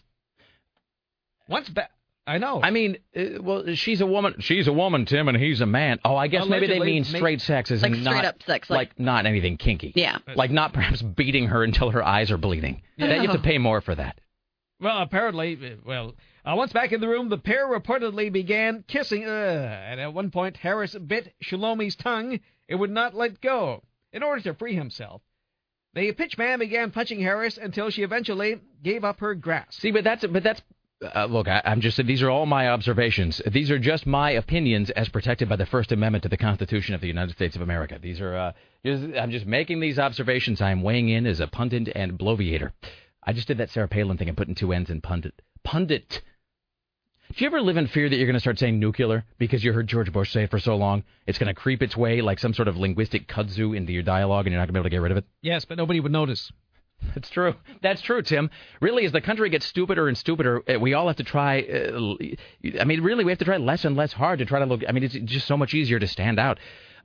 Anyway, so you go to rickemerson.com, you can see the mugshot of the ShamWow guy. It really is just, it's wonderful, A, because it looks like, and Sarah had the same thought, it looks like he's wearing hospital pajamas. And look at his crazy, like, furry jacket. See, thing. that's my thing, is like, what is he wearing over the top of it? I mean, it's the shirt and jacket together that don't work. He looks messed up. And he just, man, he looks like a million miles of bad. We're talking That's what fame does to people. He looks like he escaped from a mental institution. Well, didn't we, let me see if I can recall this correctly. Didn't we have a phone call from somebody at one point who claimed to have known him in the past in Los Angeles and that he was a little mental, that he was more than a shade unbalanced, which, by the way, look, not like your mugshot it makes you look like $1 million, but I mean, he does look ever so slightly unstable, and I would say a little bit dangerous in this. Now they're all going to come forward in an Inquirer article that'll be out this Friday. You wait and see. Oh, yeah, well, I mean, TMZ's on this today, so you know that probably they just... Especially because the Inquirer is based in Florida, so it's easy for them. They must just swarm all over that place. So what is the deal? So he is making out with the hooker, or the hooker propositions him. Yes. But where are you that you would even be propositioned by a hooker? Like, don't you think that that's sort of a thing you have to go looking for, right? That isn't, you know, it's not like you're just going to be hookers are everywhere. You're not going to be in like a Christian Science reading room and suddenly you look up and there's a hooker saying, "Hey, how about I give you the full job for $1,200?" Seriously, how does one figure out a hooker with so many girls who dress so slutty in life? Like, how do you find out who's a hooker? Well, they're everywhere. Even in these upscale neighborhoods in Happy Valley, they were talking about, they built all these McMansions, and they're all deserted. They couldn't sell them. The hookers are hanging out in these upscale neighborhoods. Really? Finding their trade. Yeah, and people are getting upset. It's Happy Valley for a different reason now. Never mind. I want to hear some morning show humor. Do we have... Whatever happened to our Z... Yeah, our jokes. Whatever happened to our Z sound effect? I don't know. We used to have a Z sounder that we would play whenever there was a terrible... Wait, hold on. I thought we launched that years ago. Hold on. Is this Is this the Z? You're going to love my nuts. No, that's... Well, we'll get to that, but that's not... I don't know where... We used to have a sounder we play whenever we would do a terrible morning show gag. So I was going to say, it's not so much Happy Valley is Happy Ending Valley. Mm-hmm. See how it's not even all that funny? It doesn't even really require a sound effect. So the hooker somehow propositions him, which I guess unless he's in one of the Happy Valley McMansions, again, it seems like a thing that's like destination shopping. Hey, baby, I'm the ShamWow guy. It's not like in some straight sex. But don't you figure that it's probably the opposite? I mean, you wouldn't use... Like, it's like the thing with celebrities are always getting caught picking up whores, and it's... You would figure that if you are a celebrity... Look, I'm not passing judgment on a guy who gets a hooker. Get a hooker, don't get a hooker. I don't care. Doesn't matter to me. I have no moral problem with prostitution. It seems like it's one of those things that will inevitably be legalized everywhere, just as it is in certain sections of Nevada. And I think Wisconsin, now has a couple counties where you can do it as long as it's behind closed doors and it's not actually like in a big business or something. So it seems like it'll be legal eventually, but for now it's not. But I don't care. But if you're, let's say, the ShamWow guy, or let's say other celebrities who've been busted with hookers, Charlie Sheen, Hugh Grant, Eddie Murphy, I believe. He was the transsexual, right? It was a transsexual hooker, right? Well, he's trying to get her out of the rain. The Danny Bonaducci, I believe, was he busted with was it a transsexual hooker for him too? More than likely. I can't remember. But it seems like if you have any amount of celebrity, can't you just have the hooker sent to your house? I mean, do you have some sort of a, some sort of a man who does that for you? You have a you should have a contact. A Gal Friday. You have somebody who goes and rustles up whatever you need. Sometimes it's Pringles, sometimes it's a whore. And they go and they bring the whore back, and everybody has a great time, and then she is dispatched and she's returned to wherever, to when she came. So, just like having a driver for Lindsay Lohan or whoever can avoid, all of these issues of getting pulled over by the cops and then being photographed vomiting on yourself in the front seat, having somebody who just goes out to the store to get whatever it is you need, that'll probably help you avoid getting, this treatment where you have a mugshot where it looks like you have just been gone over with a pitchfork. I mean, the ShamWow guy looks bad in this. So that he's making out with the hooker, and then she does what? She just starts biting his tongue? I guess so. Well, in order for him to do that, the tongue must have been inserted into her mouth. I suppose that's true. I mean, does she give maybe any... that wasn't part of the deal. Does she... Well, is it like a... No... See, I always thought... I just took it as an article of faith that hookers never kissed anybody. Isn't that the deal? Yes. I guess I'm saying that because Julia Roberts says it in Pretty Woman, and that's where all my whore knowledge comes from. It's just... All my knowledge about hookers comes from Pretty Woman and then that Cat House show that was on HBO that had Isabella Rossellini in her, or what? Not Isabella Rossellini, Isabella Soprano. Does the hooker, is she on record anywhere? Have they interviewed her? Not yet. So we don't know her side of the story yet. No, we don't. I wonder about, because if you see the pictures of the hooker, which I think are on TMZ.com today, it's strange because she's really been she's been given what for? I mean, several times. She's got both eyes, and again, they're not even black eyes. It's like her eyes are almost sort of they're black bleeding. And red. Oh. But how would you do that if she was biting your tongue? In other words, unless his tongue is sort of like serpentine and it's 3 feet long, how is it that you would even be able to punch her? And I call BS on that anyway, because if a woman's biting your tongue, you're not going to be punching her in the face because that face is attached to your tongue via some teeth. Mm-hmm. So it seems like you'd be punching her. I'm not saying you should. The side of the head? No, but you wouldn't punch her in the head at all.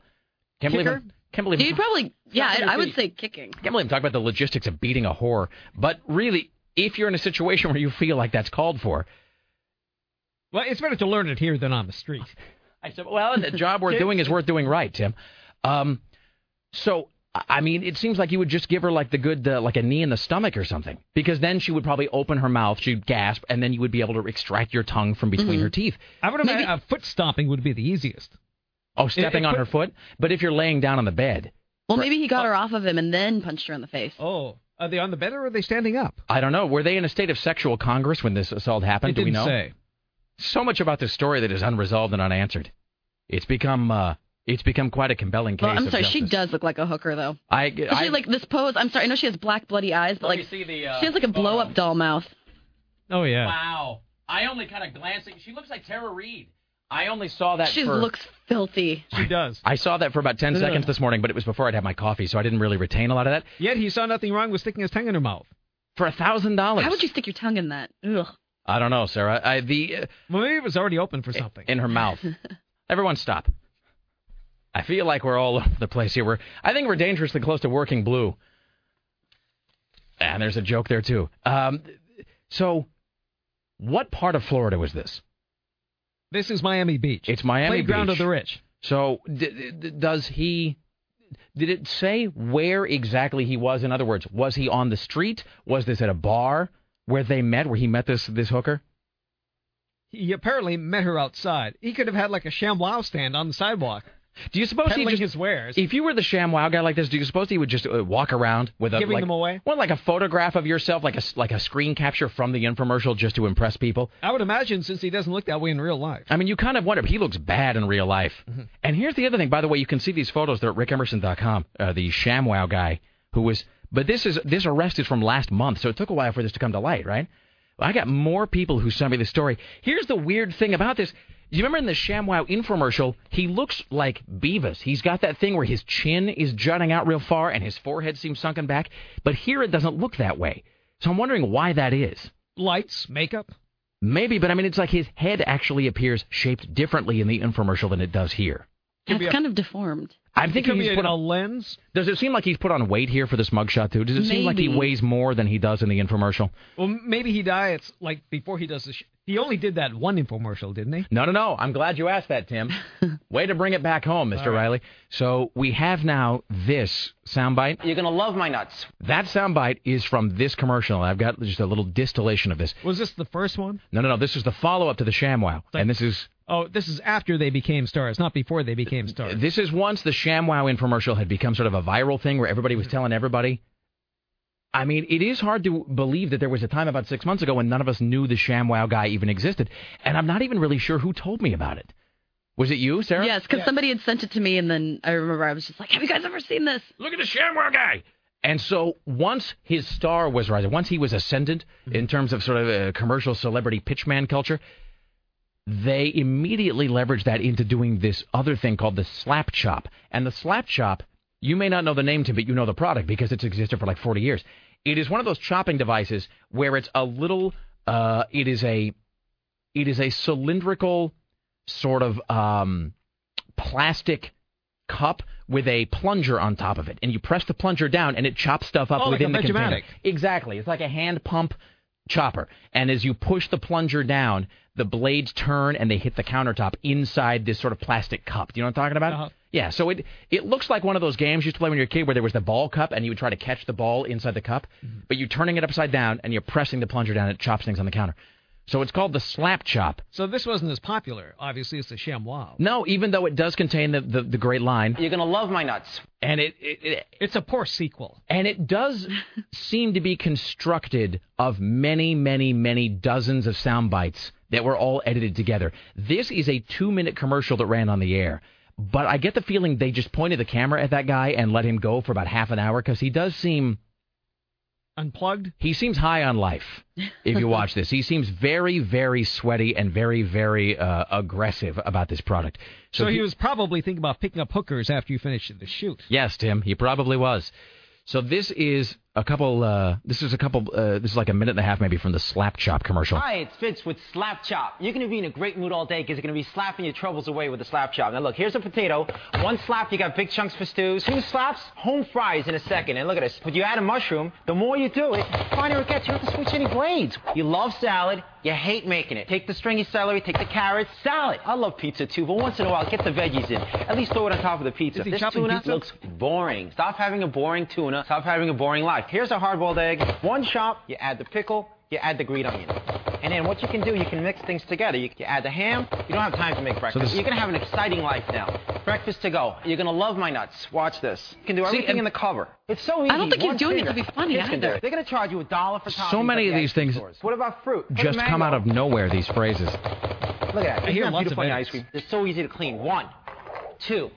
And pops open. And he's throwing things over his shoulder into the sink. You can't open this up. It's worthless. Forget about it. Now, take the Slap Chop. All right, here's the garlic with the skin. He was using it, and then he's throwing it over his shoulder, or he's using the old product, and he throws it into the sink. This is making you cry, making me cry. Life's hard enough as it is. You don't want to cry anymore. The skin's at the bottom. Hey, look, if you want a little bit of onions, you don't want to drag out the food processor, the skin comes right off. We're going to make America skinny again, 1 slap at a time. When you buy the Slap Chop, we're going to give you the gravy, cheese, white cheese, yellow cheese, in the container. Comes with a twister.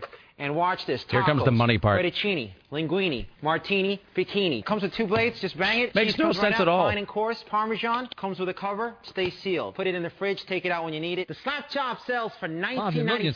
But if you call now, within the next 20 minutes, because you know we can't do this all day, you're going to get the Grady absolutely free. Just pay for processing. Here's how to order. This was done in post-production. 951-747. So there you go. That's the Slap Chop. That was the follow-up to the ShamWow commercial. And for my money, it's actually funnier. It's not even, nothing's as good as the edit from the ShamWow commercial, though. Where it lasts for 10 years. Yeah. And they overdub really crudely the amount of time. I have a little bit of it if you want to hear a little bit of it. I just want to hear this one more time. You're going to love my nuts. That's fantastic.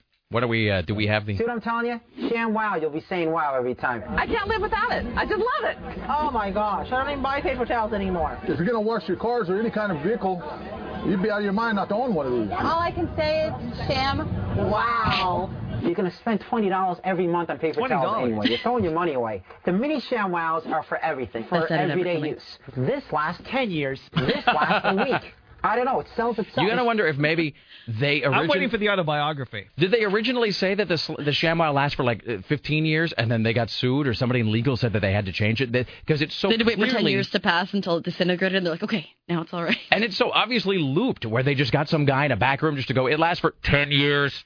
So. And plus, the best part is in the video when he's covering his mouth with one of the ShamWows so you can't see him That's saying... true. They must have known, actually. Yeah. They must have known, because when you're watching the ShamWow infomercial, when the guy says, the ShamWow lasts for 10 years, he actually is covering his mouth with the ShamWow at that moment, like a surgeon's mask.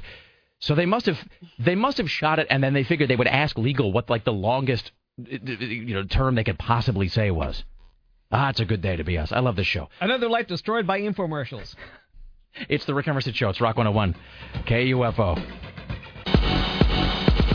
It is Monday morning. It's the Rick Emerson Show on Rock 101 KUFO. First and foremost, I'm looking at a picture of this hooker from the ShamWow guy's case, who I guess wouldn't cooperate with the cops, and when they found her, she was, quote, bleeding from the mouth area. Not so much from the mouth. Not so much here or here. Kind of all over here. Was it her blood or his blood? I don't really know. I don't think anybody got close enough to really... Don't exchange blood with a hooker. And about $73 out of that 1,000 was missing. Well, I don't really have anything else to say about it except to say this is an earlier mug. I'm assuming this is an earlier mugshot because the photo they've got from her after getting allegedly beaten down by the ShamWow guy, which, by the way, that's enough right there to land you a movie in a part in a Larry Flint film. You know what I mean? Mm-hmm. Right now, somebody is on the phone to you from Vivid Video offering you a part in a film if you're this girl. Because what's her name, Divine Brown, they got busted with Hugh Grant. I think she ended up in in like a Hustler film or something. It gives you any kind of notoriety. So, right now they are scripting out some sort of a ShamWow porn film that would be called ShamWow. How about ShamWow meets the Octomom? No, it would not be called that. That would be a Disney movie, wouldn't it? I'm looking at this earlier mugshot of the hooker, though, I guess is maybe from the last time she was arrested, and she's not bad looking, actually. You know what she looks like? She looks like Michelle Williams from Dawson's Creek. No, don't say hold that. On, right here, look at that. Okay, that's before she had the black eyes. Well, that's before she started bleeding from the... Wait, what is that for? Ocular era. This is like an earlier hooker arrest, I think. For doing the hooking? Before they were stars. Yes. She looks like like an uglier Michelle. Before she saw stars, Tim. So this is... So she's not, at least then she wasn't an unattractive woman, although I would guess that being a hooker is sort of like aging in dog years. I think probably you're... Well, that could be one of her early publicity shots. You mean a headshot? Yes, a headshot. For publicity. Mm-hmm. Like an 8x10, glossy. Everybody has them. Yes, they do, Tim. Yes, they do. Tim Riley's working on the following stories at the news desk this morning. Obama gives GM CEO the boot and halts the bailout money for the terminally troubled domestic auto industry. Joe Biden's daughter allegedly snorts some cocaine on video. 2,000 prospective stars line up at the Lloyd Center Doubletree to be extras in the new Brandon Fraser Harrison Ford film shooting here. The owner of a new swingers club opening downtown on our very street promises it won't be a sea of nudity. Portland firefighters spent part of yesterday rescuing a tree cutter stuck in a tree. Doctors remove a 6-inch spear from a man's brain. Perez Hilton celebrates his 31st birthday at the Viper Room. 2 Catholic priests are jailed for stealing $8 million from the church. And Fargo was saved. Good God almighty, there's just more news that I even know what to do with here. Back on the thing of the guy stuck in the tree, is this the guy that is in the so-called Felony Flats area? Yes. Okay, see, now we had this whole discussion this morning about where that even is. So now I've got this. This one says, Rick, I've got 2 conflicting emails, as I always do. Sarah is right in saying that Felony Flats does not begin at 52nd. But he does say, regarding Felony Flats, that whole area should actually be set on fire, Rick. That's not our assessment, by the way. It's my assessment. It's my assessment and probably Tim's. And probably Sarah's. It is our assessment. It ought to be set on fire. If you ever look at the crime maps, he says that area is usually one solid color, featuring everything from murder, rape, and arson to maybe not as many car thefts as you would imagine because the stolen cars end up there instead. He said, I have friends that live near 52nd and Woodstock as well as 83rd and Duke, and a common sight is greasy guys riding around on bicycles with a wrench and a screwdriver in their back pocket, looking in your yard for what they can come back and steal after dark. There's a website called Felony Flats Alumni. This tribe is open to anyone who has lived or still lives in the area of Southeast Portland known as Felony Flats. Okay, wow. I think we have boundaries here. Okay. Oh, It is temporarily unable to handle my request due to the system's maintenance and capacity problem. Everybody wants to join the Felony Flats website. It's because the 386 machine that's handling that is currently overwhelmed. This email says, Felony Flats refers to the Brentwood-Darlington neighborhood from 52nd to 82nd. And then it says 92nd south of Woodstock. Well, what do you care? You don't live there. It's not like I'm maligning your hood. No, I know, but I have another one here that says it has been moved from its traditional location on the southern Portland border, southeast 52nd and Flavel. It's been moved. There's just a 404 message there. I'm sorry. The neighborhood you're trying to access has been moved. Please consult Google for more details. It's been moved to where? Let's see. North of I-205 to the east and the Clackamas County to the south. The portion between Woodstock and Foster is more gentrified now and has been kicked out of Felony Flats due to that. Wait a minute. So, but Foster and Woodstock, like, and what, for example? Because if you're to drive up, I would say like Foster to like Powell. Southeast 52nd to the west, Foster to the north, I-205 to the east, and Clackamas County that is to the still south. Felony Flats. Mm-hmm. Yeah, I would agree with that assessment. I mean, just in terms of Woodstock, vibe. Let's see, the portion between Woodstock and Foster has been kicked out of Felony Flats. So where is Woodstock is that way, I say, pointing at Sarah for no real reason. Woodstock is... What the hell direction is that? That's... Woodstock south? runs east to west, it's but south. That's south of where we are now. Yeah, so like Woodstock is where Otto's Sausage House is. Mm-hmm. I sound like an old guy. It's down by that barn where that boy with that odd eye works the fruit stand. But it's like before the Selwood Bridge. Yeah, so... but if you go up Foster, I mean, Foster proper is clearly still felony. I mean, let's just be honest. You just pick any place on Foster and just look around, man. You're in the middle of a big bad empty there. I mean, it's just nothing but tumbleweeds and knives at that point. Pleasure shacks. And pleasure shacks, Sarah. And a lot of places that seem to have closed about 20 years ago, and yet they still are inexplicably open for business. They have that look of a building that is like one shade away from just being boarded up, yet you see customers going in and out. And it's often those places where they do full-service modeling. So, all right. Still to come, Christy Turnquist from the Oregonian talking about weekend box office, also the top 5, the 5 worst number 1 songs in American history. And we've got this awful air check to play from Bridget. We'll do that this hour, by the way. It's the Rick Emerson Show. It's Rock 101 KUFO.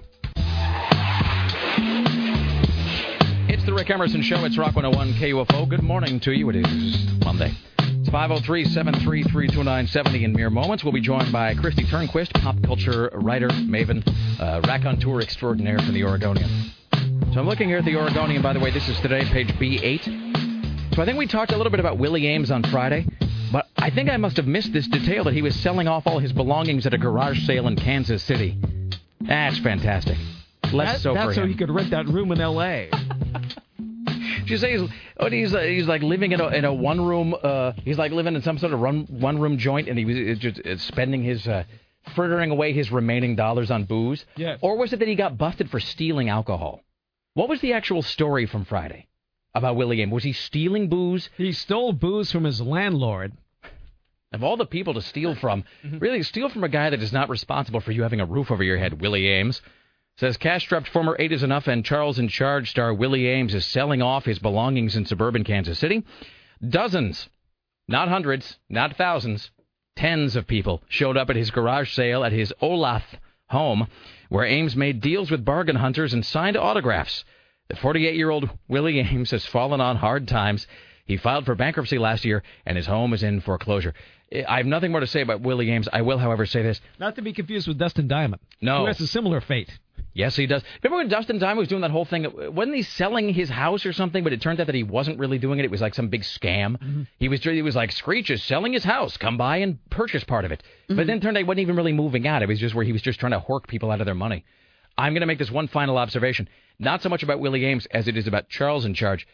You know, both of the daughters from that show turned out to be really unbelievably hot. And the older one, I think, has done some, not like softcore porn, but like some of those like late night kind of silk stockings, but with boobs films on Cinemax or whatever. So I'm just saying, you could do worse than to check that out. And how old is Joe Biden's daughter? She's of age. She's an adult, is she not? Joe Biden's daughter. Yeah, the one who's allegedly on tape. Yeah. I'm just saying she appears to be an attractive young lady as well. Mm-hmm. I mean, she's old enough to do as she pleases. Yes, she is, Tim.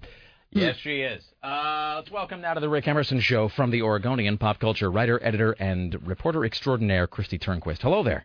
Hi there. How are you, Christy? Well, I'm fine. I'm glad to be coming on in this ultra-high-class environment, which you're talking about. We are women and Willie Ames and we are sophisticates, Christy. Ours is it's a Noel Coward-esque wit that we offer to the people here in mornings. I'm just saying, really, there's no sure way to get me to read an article than to put Willie Ames in it somewhere. He is just hotness on a stick, isn't he? And he was Bible Man as well. Have you ever seen Bible Man? No. Dude, you got to see Bible Man. Bible Man is a series of direct-to-VHS and I guess eventually direct-to-DVD adventures of a guy who fights crime using the word of Jesus. And and it's fantastic in that way that only kind of niche Christian entertainment can really be fantastic. And I forget the name of his sidekick, but it's just like terrible special effects and like low-rent CGI. And then Willie Ames from Eight Is Enough in an ill-fitting sort of polyurethane suit saying, no, but as you may remember, the book of Ezekiel says, and, and then he throws like some sort of like a Bible net. And that was financed by Dr. Pamplin. Was it really? Yeah. Mm-hmm. I did not know that. And some of it was shot here at the old Channel 12 studios. Next to OMSI. Really, just like the next time you got like 30 seconds, really, as the pop culture writer for the Oregonian, you really owe it to yourself to check out Bible Man. Clearly I do. It's so wonderful that actually several Halloweens in a row I have pondered going as Bible Man, but I never have because the suit seems a little bit beyond my costuming capabilities. It's owned by Pamplin Entertainment. Well, I'll be darned. You guys really are on top of it, aren't you? That's why we do a morning show. Finger on the pulse, Christy. It's not just clown noises and belching sounds here. I mean, it's largely that, but occasionally with a side of Willie Ames as Bible Man. And hard-hitting reporting. Hey, I never did see the Monsters versus Aliens thing, which I meant to because it's, as somebody else said, there's Pixar and then there's kind of everything else. But it's DreamWorks, which is, not necessarily, but DreamWorks is a little bit of a mixed bag, I think. Well, they sort of have hung their hat on the sort of dual audience approach to animation where they, it's like the Shrek formula. Let's get, sort of cute little monsters and animals and talking creatures and stuff for the kids, and then throw in sort of pop culture-y jokes, at the upper level for the parents who are there with their children. That's sort of their trademark. But you see, it's one of those, if you go to the mall or if you go to any of the theaters, where it's the parents coming in with the kids, and it really just is. It is the perfect representation of that marketing maxim that if you can target the right kind of kid, you will effectively triple your audience. Exactly. Because you know that the kids are all going to shriek at their parents, until they're all like sort of loaded into the Canyonero and driving to the multiplex to see the film. So. Well, I happened to be at Lloyd's Cinemas yesterday because I wanted to get around to seeing Duplicity before it seemed to have, completely skated off the screens because it's not doing quite as well. Is that the Julia Roberts thing? That's the Julia Roberts thing, and I think, my theory is, it's a perfectly entertaining movie. My theory is the title is hurting it. I think most people don't know what duplicity means, and if they had just called it, fraud or sneaky double-crossing schemes or something like that, it might be doing better because I think people are put off by saying, I'd like to see do blip, blip, blip, blip. Really, the only thing, look, let me just tell you this. I was at the Lloyd Mall yesterday as well because it's the mall closest to my home, and plus it's just such a rich, if occasionally smelly tapestry of the Portland experience that you got to spend a fair amount of time there. It does bear some relation to the word duplex, and you got to figure that any number of the people who shop at Lloyd Center probably are familiar with that word. But when I look at duplicity, I think two things. One, that it's a wacky movie about like a twin sister or something. That there's Julia Roberts and then she's got an identical cousin or something, and then, wackiness sort of ensues. Yeah. Two, it makes me think of the Michael Keaton film Multiplicity. Yeah. Which came out, 8-10 years ago, which is where he clones himself, or there's many versions of himself or whatever. But yeah, so this would be like the really low-rent sequel, threequel, fourquel to that one. Well, is Julia Roberts... Sarah and I were having this discussion during the break about whether Julia Roberts even counts as a movie star at this point. Discuss. Well, I think she does, because I frankly don't think she's much of an actress. So I think... Wow. So really all that she's got left for her is her fame, because the talent that she displayed in Mystic Pizza has vanished into the wind. Perhaps, yeah. Yeah, Yes. yeah. I think Pretty Woman was maybe the high watermark for her, artistically speaking. Boy, you want to talk about a movie that... When is the last time anybody here sat and watched Pretty Woman as just like as a film? It does show up on cable like almost every other day, so I seem to see bits of it really, really often, but I can't say I have sat down and watched it from start to finish for some years. I got to tell you, as bad as it was probably the first time around, I mean, I know that and I know that it is in many ways, a lot of women have a soft spot for that movie, just like there are guys who will latch onto Kevin Smith films, for example, like Clerks or something, which is a pretty terrible movie in a lot of ways, but... And you watch Pretty Woman, and boy, it's just astoundingly bad at parts. Yeah. I mean, there are moments in that film that are just cringe-inducingly awful. Yeah. But you do sort of realize why it was a big hit. And then the other thing was that the haunting, the Connecticut haunting or whatever that. I mean, okay, so this apparently this sort of snuck in under the radar, and it did a lot better than people were expecting.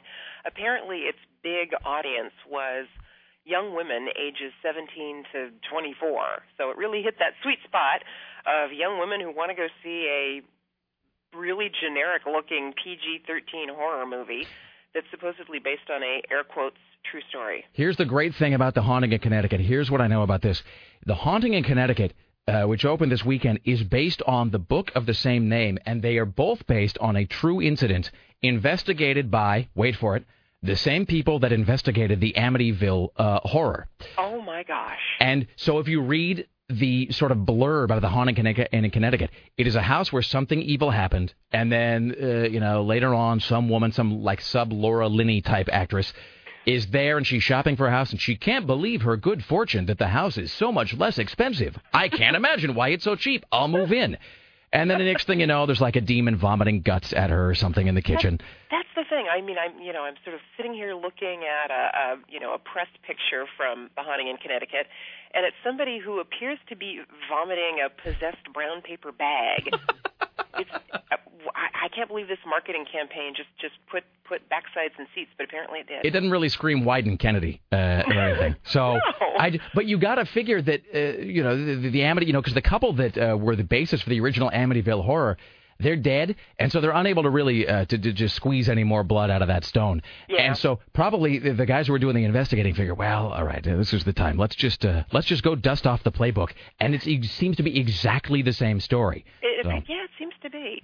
Yeah, I was stunned at how well that did. But just to get back to Monsters versus Aliens for a minute, I think the key thing about that is that it made a lot of money because it's in 3D. And 3D is sort of going to be the great hope to save moviegoing right now, because they can charge extra for tickets. Well, because they got to figure out. I mean, it's they got to figure out some sort of gimmick to get you to go sit down there. Because paying $12 to sit behind some jackass who's unwrapping his candies really loudly and then making dinner plans on his cell phone is just it's really not the way to guarantee Rick Emerson will attend anything at this point. Is it that same 3D that's like the Coraline, the real 3D or whatever? Yeah, it is. It is. And I thought, Coraline was the first thing I'd seen in 3D and ever, I think. And I was really impressed by it. I thought it was a lot of fun to watch. I only had a slight, tiny headache afterward from the 3D glasses. But I think it's so weirdly ironic that, like back in the 50s when 3D was first developed, it was this last ditch, let's lure people away from, the television and Bonanza on Sunday night to, get them out to the movie theater. And back then it was like the cheesiest of the cheese stuff was being done in 3D. And now it's these multi-million-dollar movies that are, basically made in 3D to get people off the couch, away from the video games, back in the movie theater. I have to tell you, really, there was no sure indication, at least when I was sort of in my adolescence, that a movie was just absolute, just irredeemable crap. Then when it was 3D, because clearly what happened is like some guy from the studio would go and he'd be watching the dailies, and they get like 20% into the filming of the movie, and they would just have a discussion in a room somewhere where a guy would say, well, look, let's all just be honest here. The movie is terrible. So what we'll need are long sequences of a guy playing ping pong directly at the camera. And then they would just lay that, or like a guy opening a can of snakes or something. And then they would just stick the in 3D at the end of it. And then I would go see it because I was an idiot. So. It always makes me think of the old SCTV bit, Dr. Tongue's Monster Chiller Horror Theater. Totally. or me going to see Treasure of the Four Crowns in 1984, which is one of the worst movies you've ever seen in your life. I mean, it's like not even up there with King Solomon's Mines. It's just an unbelievably terrible Indiana Jones knockoff. But again, there's a sequence of a guy at one point crawling through a tunnel just so like a rat can scamper toward the camera, and then I immediately told my friends, this is the greatest movie I've ever seen. So... And I think it still works because, I mean, there I was at Lloyd's Cineplex yesterday, and I'm getting some, overpriced coffee, and the young lady behind the counter is talking to a guy who's there to see Coraline, and, she's saying, well, make sure you see it in 3D because 3D is the best. 3D is really the thing, and everybody was buzzing about the 3D. Yeah, one suspects that a Dane Cook 3D experience is imminent. Oh, dear. All right. Christy Turnquist from the Oregonian. Thank you so much, Christy. Oh, thanks. Christy Turnquist, pop culture writer for the Oregonian, ladies and gentlemen. All right. I found out something else fascinating about Willie Ames. After he became Bible man for Pamplin, Ames was invited to come aboard full-time as a Pamplin vice president to create a new product as well. Willie Ames? Mm-hmm. Willie Ames' professional goal for Pamplin is to be an idea factory. I want to be the leading edge as far as family entertainment goes. Willie Ames? Yes.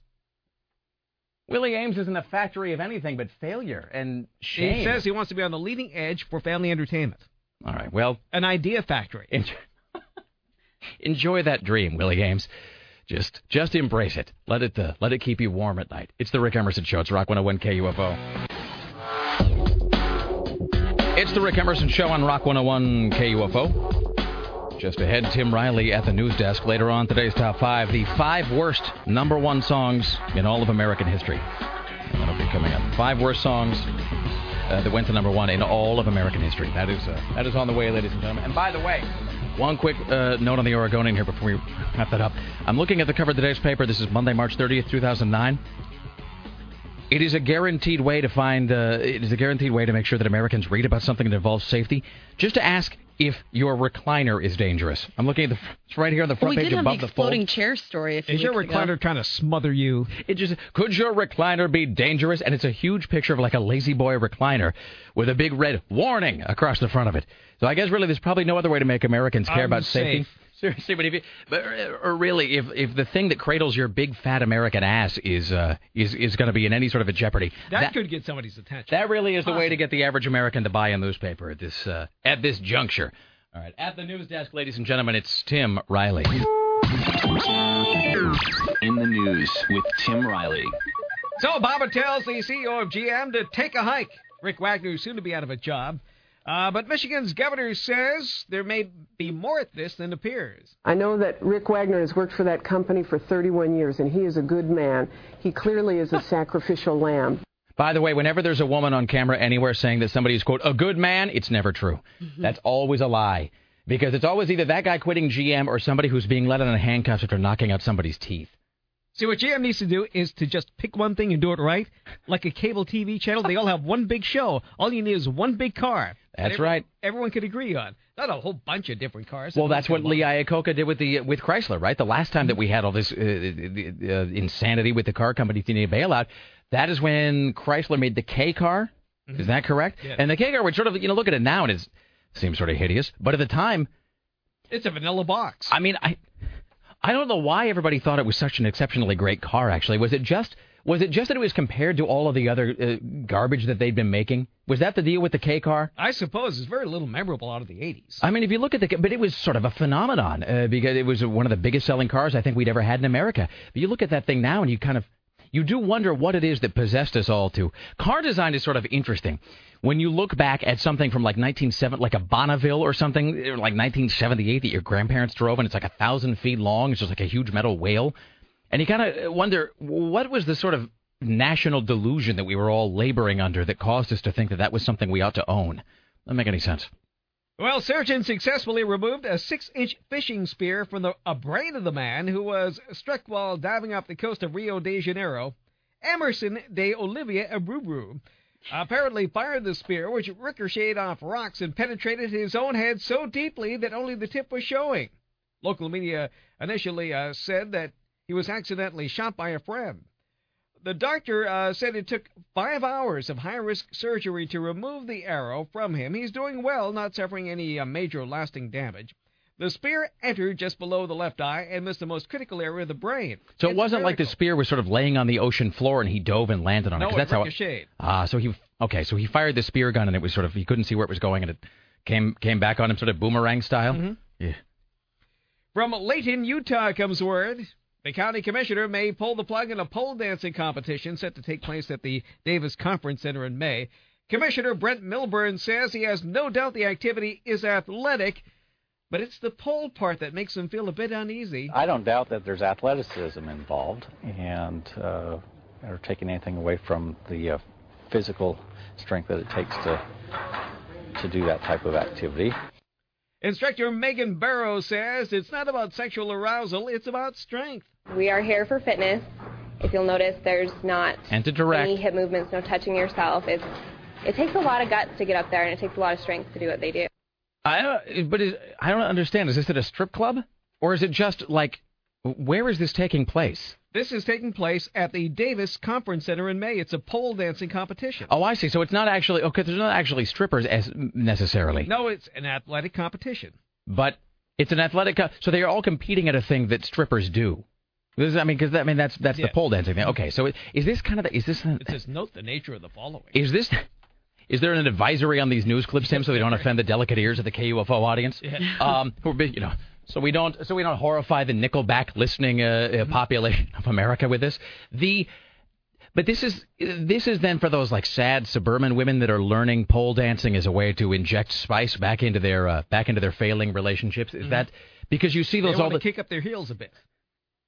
This is because you'll see those DVDs that they sell sometimes late at night, and they just sort of fill you with a kind of a low-grade depression on behalf of the women who undoubtedly buy those, because you just know it's just some sort of like bulky housefrau in Beaverton who sees that and I'm going to get me one of these, and then they have to go get the pole to install so that their husband will sort of take his eyes off the Xbox long enough to look at them.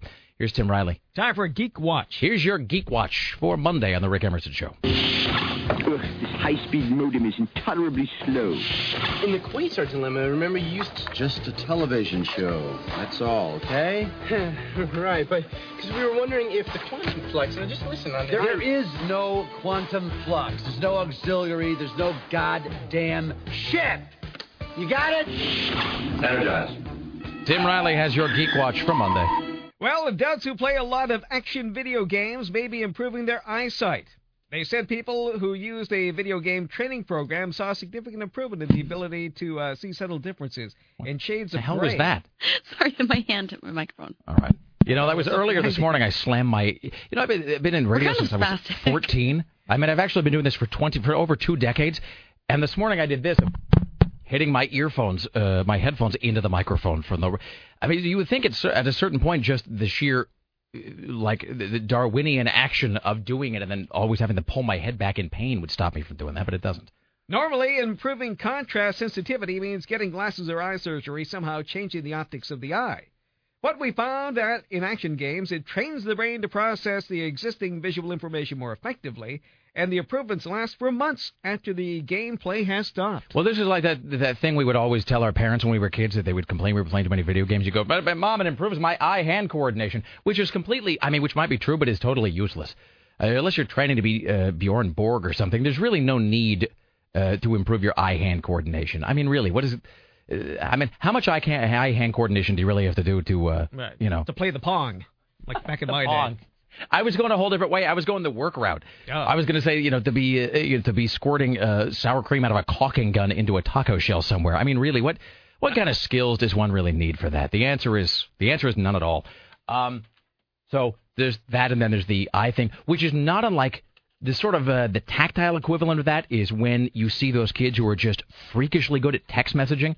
I was at the airport a while back, and there was some kid across from me, and he had a phone kind of like Sarah's, where it was like an LG, where it had like the long vertical or the horizontal QWERTY keyboard, and he was texting. It must have been like 150 words a minute. It was kind of unnerving, actually. Where you realize you are seeing some kind of evolution in action. Or eventually the kid is just going to have like 10 opposable thumbs. There's your Geek Watch for Monday on the Rick Emerson Show. By Graftar's hammer, by the sons of Warvan, I shall avenge you. Next. Ooh, Lone loneliness and cheeseburgers are a dangerous mix. Let's do one more, and then I'll get this air check queued up for us here that we're going to listen to. So to the highest bidder will go this video that allegedly shows Vice President Joe Biden's daughter snorting cocaine at a party.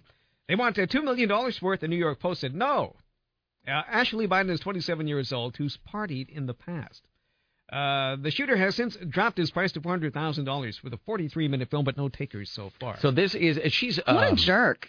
The guy who shot the video? It's just like, hey, I'm going to secretly, tape somebody and then. Yeah, but when did this happen? Like, from when is this video, Tim? I mean, is it recent or is it from? It doesn't say. Because you got to figure if you're Joe Biden's, and look, I mean, he was senator for a long time, so you got to figure if you're Joe Biden's daughter, if you're going to be snorting cocaine allegedly. It's like the ShamWow guy picking up a hooker. Just do that in the privacy of your room. It says it appears to know that she's being filled. So okay, well, if it is in fact her, and if she is in fact snorting some kind of some sort of illicit substance, it seems like you ought to be aware that that's going to turn up somewhere. Mm-hmm. Did you see where the ShamWow guy picked up the hooker? By the way, it says here, defendant and co-defendant, which is the ShamWow guy and the hooker respectively, apparently met at Luigi's nightclub located on Collins Avenue. And then they went to his hotel room. This is his other big mistake. They didn't even go to her room. They went to his room. While inside the room, defendant, who's the ShamWow guy, stated that he kissed the co-defendant, when all of a sudden the co-defendant bit his tongue and would not let go. ShamWow guy stated that he punched the co-defendant several times until the co-defendant released his tongue, and then she sustained many injuries and was, quote, bleeding from the mouth area when the officers arrived. And then it's got this other mugshot of her from the last time she was busted for hooking. So, well, maybe he couldn't disclose his distaste for what was going on orally, so he ended up pushing her. Oh, since he couldn't speak, his tongue was being verbally. You mean he couldn't? Okay, you mean he? No, I chose the wrong word. I'm sorry. And Tim wasn't trying to work blue. No, I wasn't. No. Tim is the cleanest of the clean. I think so. You mean that he was unable to verbally express his displeasure at whatever activity she might be performing, like a massage, or perhaps if she was giving him a manicure. Mm-hmm. He was unable to linguistically express his displeasure at the method by which she was taking care of his cuticle. Right. So he did the next best thing. Because he couldn't express his displeasure orally. Yes. Okay. That's exactly what I meant.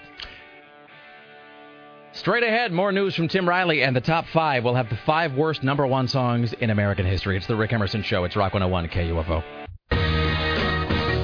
It is the Rick Emerson Show. It's Rock 101 KUFO. Oh, by the way, I teased this earlier, and I never really paid it off.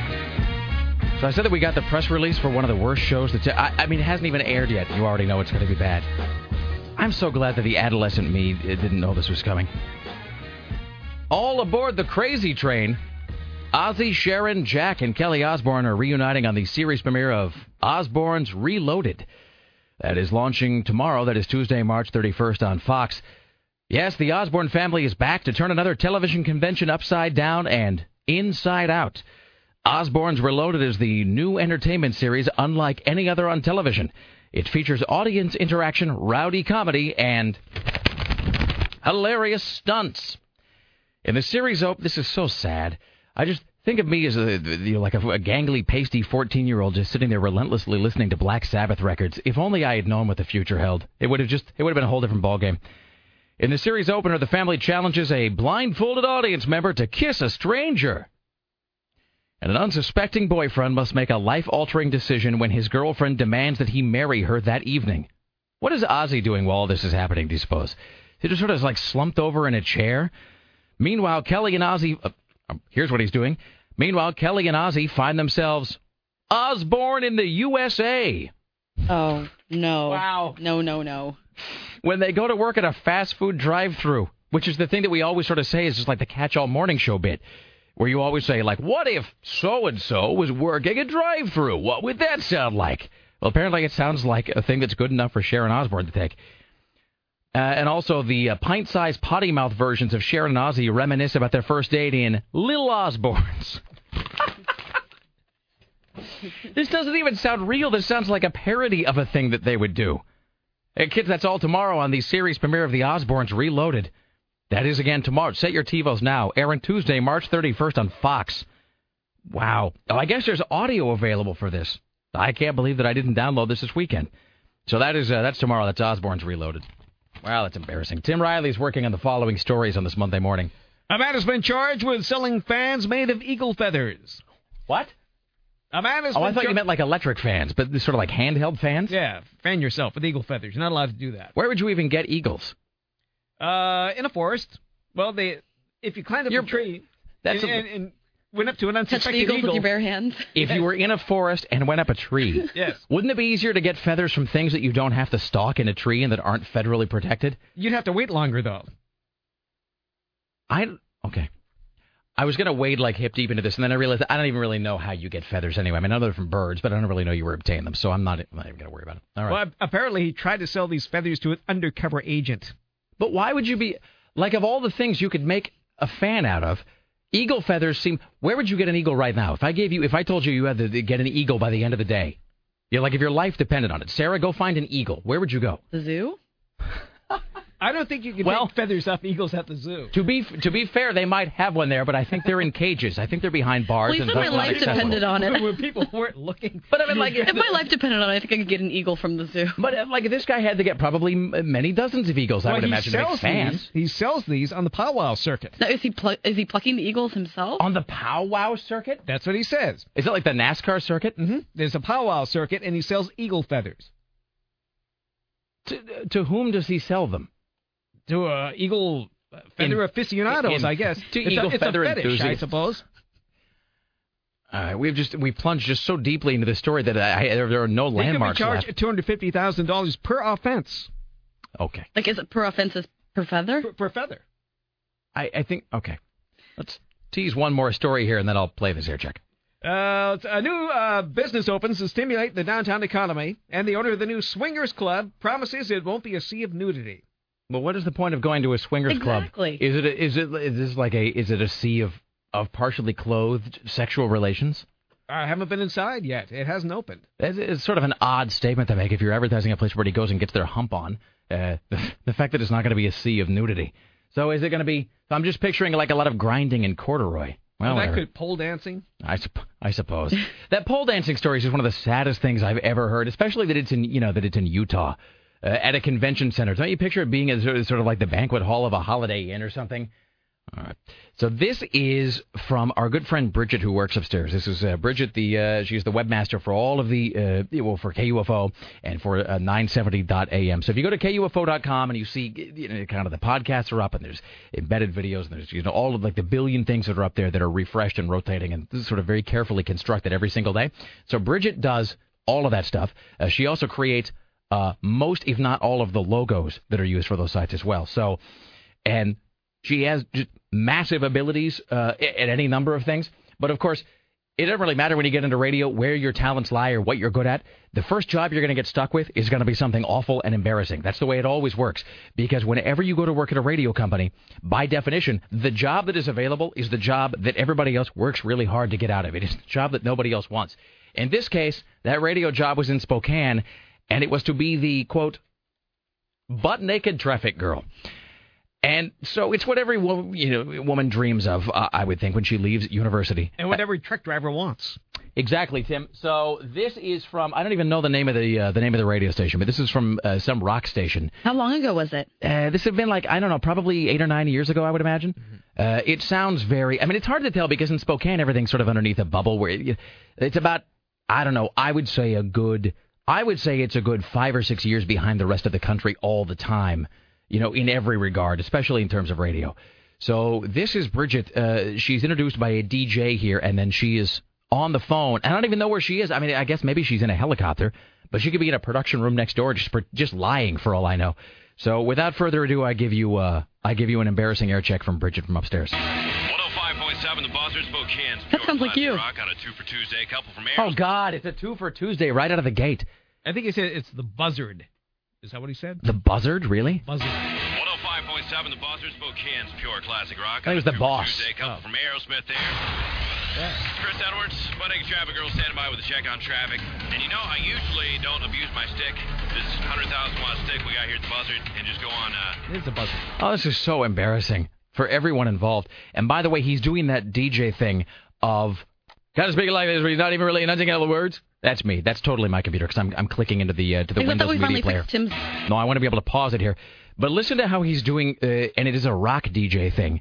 He's taking the edges of all the words, they got to go together like this, and it's... Come on, Rick, and you know from experience. I do. No, in numerous air checks of me doing exactly the same thing. But it's like this low-grade Grease Man type thing, but without any actual comedy. All I keep hearing is, good morning, Quahog. Totally. 5.7, the Buzzards, Spokane's Pure Classic Rock on a 2 for Tuesday. Couple from Aerosmith there. Chris Edwards, Budding Traffic Girl, standing by. Budding Traffic. And you know, I usually don't abuse my stick. This 100,000-watt stick we got here at the Buzzard, and just go on saying hey to people. But I got to say congratulations to Tammy Jo and Mark on their beautiful new daughter, whom I just met a little while. Say congratulations to Tammy Jo and Mark. That is, by the way, Spokane in a nutshell right there. A while ago. It was great, wasn't it? It was great. I was expecting it to be really ugly because it's very new. But she's adorable. Mom's doing great. Everybody loves Tammy Jo here. She works here. So everybody loves her, so it's only a matter of time before she got pregnant. So we're all happy for her. I just think it's great. And Mark, the husband, stays in the delivery room. I'm sure Mark, the husband, really appreciates these observations about his wife's pulchritude. While she's having the baby, which just creeps me out. I can't imagine doing that. So, way to go, Mark. Laugh at my jokes, Bridget. That's Bridget? Laugh if you want to keep your job. To actually have a baby. That's cool, too. Yeah, it's a big Got one. twofers on the way for you from Billy Squire, some GNR coming up, too. Check on Traffic is brought to you by Spokane Kia. Why by used? You can get a new Spokane Kia with a 10-year warranty and do it for less at Spokane Kia. Liberty Lake, exit 296, 3 exits east of the Valley Mall. What you got for me? There's no reports of any accidents right now. Just watch out for delays on I-90 westbound to Sullivan Road and Argonne Road. We have some road construction. The Bob and Tom Show. And this is sort of like when you would do the traffic on coin, and you could tell that it was all just being recited off a tape inside your head. That you weren't actually you weren't actually creating traffic news at any point. It was all you just had to say something to get in the sponsorship. You just have to do something to fill that 10 seconds, Tim. Is that Billy Squire? Is that Everybody Wants You by Billy Squire? I think it is. Yeah. 105.7 The Buzzard. It is the Buzzard. Yeah. Is it why would you call a radio station? Isn't a buzzard? It's not even a vulture. A buzzard is different than a vulture, isn't it? It's a dirtier vulture. Is it something? I mean, is it a slang term for a vulture? Or is it in fact an entirely different creature? Word. All right. Yeah. Tuesday got sports and traffic on the way. Couple from GNR from the Buzzard Lines. From the Buzzard Lines. Call the Buzzard Line, kids, and request a rock favorite, won't you? 5.7 The Buzzard. Spokane's Pure Classic Rock. Now it's called the Peep. 105.7 The Buzzard, Spokane's Pure Classic Rock Station. Couple from GNR. It's Chris Edwards, Butt Naked Traffic Girl. I kind of want to quit smoking, I think. You do? Oh, God. Butt Naked Traffic Girl. And we should say, by the way, He keeps saying it over and over again. And Bridget really is one of the smartest people I know. Can I tell you, she's I respect her so much. She's like an intelligent, beautiful, really nice girl. And really just unbelievably professional and competent and just really just on her game in many, many thousands of ways, all of which make the fact that she had to be, quote, the butt naked traffic... Because let's not have any illusions about this. There's all kinds of people in radio who really do deserve to be the butt naked traffic girl or, to be this guy. But with me, and we were standing at the elevator to take the elevator up to the 9th floor. God, and the obligatory use of green onions by Booker T and the MGs. It really doesn't fit the format. And all these old people kind of swarmed around. But it's like a rule, right? If you work in radio, that's that has to be the thing you use as the instrumental bed at some point. I don't know, like average age between late 80s to early 110s. They never explained at any point why she's the butt-naked traffic girl or where she, in fact, even is. I mean, was the deal just so that, the audience... I wonder if she's here. Hold on, let me see if... The office isn't open. I don't know her direct extension. Thanks for calling CBS Radio Portland. You reached our offices. No. I thought it was Dave Zinn. That sounds like... Well, it is Dave Zinn, but it's a recording, I think. I thought it was actually him. He made a real lifelike recording. I'll see if I can find Bridget's extension, because they don't really... I guess is the deal just that they, because you have a horny male audience, that they just want to be able to use the phrase butt naked, followed by a woman's voice, because that's the way to listen to loyalty. And instead of having your picture on the station website, it'll be one of those naked lady mud flaps that's on the back of a semi. It'll be a naked lady mud, but like in a helicopter, looking down on like the I-90 or something. Wow. All right, there you go. So there, but for the grace of I guess, luck and not living in Spokane, go all of us. Straight ahead, Tim Riley with more news. It will do today's top 5, the 5 worst number 1 songs in American history. It's the Rick Emerson Show on Rock 101, KUFO. It's the Rick Emerson Show on Rock 101, KUFO. Still to come, more news with Tim Riley. Smells Like the 90s coming up at 9 with Buzz. And so forth. Join us tomorrow when our guests will include Katie Darrell from TMZ.com and Dawn Taylor from Cinematical. This, ladies and gentlemen, is your top 5 for Monday. 4, 3, 2, 1, fire.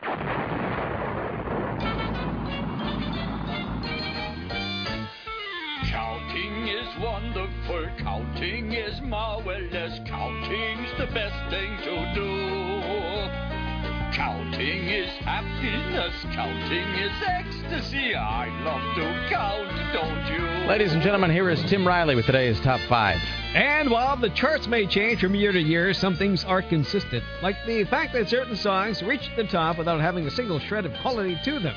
As evidence, we offer these the top 5 worst songs to ever reach number 1 in America. These are, and this is put together sort of a response to Aaron Duran's list from Friday, which I think had some fair points, but was also, I mean, not like Ebony and Ivory is a great song, but I don't know that Ebony and Ivory is the worst song. I mean, really, of the many, many years, I mean, I think since, 1955 they've been doing this?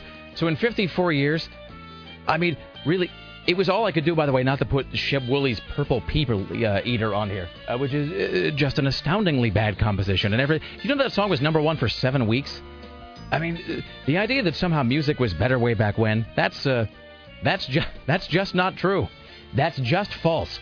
So, anyways, this is my attempt to, over the last 50-odd years of music, to boil it down to the 5 worst songs ever to go to number 1. Tim? Honorable mention goes to Manfred Mann's Earth Band, Blinded by the Light. I will admit, by the way, this is the reason it's honorable mention. This is on here because I loathe the song personally. Yeah, I didn't think this isn't that bad of a song. It's a terrible song. It's a terrible song in almost every way, but also I personally had to play this about every 3 hours for years and years and years in rock radio. And there's no reason to pronounce deuce like douche. That's what everybody thought. Yeah, because he sings the word like it's douche. And this is a live version, so it's even less exaggerated and obvious here. And this song goes on and on. It's like 8.5 minutes long. I mean, clearly they must have seen the word deuce before, like perhaps while playing a hand of 5-card stud. There is no reason to pronounce it as though it were a feminine product. And it has that weird keyboard section where they're playing chopsticks for about 55 seconds. The 70s were bad in every way. Wow, listen to that. Listen to how 70s that is. Sounds like a Head East record.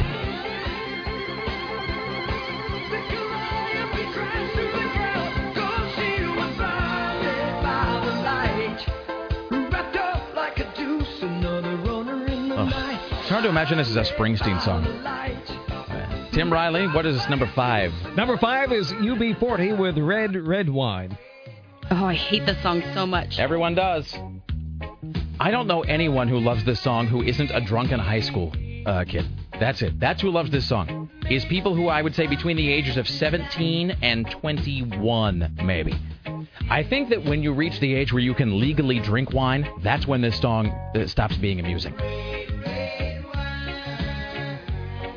And it manages to ruin several... Here's the thing, the thing about the song is it's almost impressive because it manages to destroy a whole bunch of things simultaneously. A good Neil Diamond song, because the original Neil Diamond version of this, it sounds nothing at all like this. It's a totally different recording.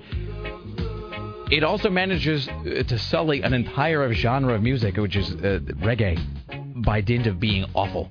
It makes everybody yawn. I mean, the song makes me angry, actually. When this comes on the radio, it sort of fills me with a white-hot rage. I just hate UB40 in general. What's their other famous song? Can't Help Falling in Love with You. Oh, God, that was from Sliver, wasn't it? I don't know. It's from hell. I think it was. It's from a place on the far side of quality. And it's got the video. It's like that black and white video where the guy's got that... He's a strange Tom York-looking bastard in this. And it's like the whole video is black and white except for the cups of red wine, which are red. And there's nothing good about it. It's totally irredeemable. It's bereft of any kind of quality. Tim, what's next? Number 4, Ray Stevens, The Streak. He likes to show off his physique. I don't think I know this one. You really ought to thank your God of choice for that. This is a song about a man running around naked and showing everyone his willy. This song was number 1 for 3 weeks. It is a novelty recording during, what is it? What year would this have been, Tim? 70s. 73, maybe? 74? Yeah. It was at the height of the streaking craze, where people would, they would have a trench coat on, but nothing underneath. And then they would run in public.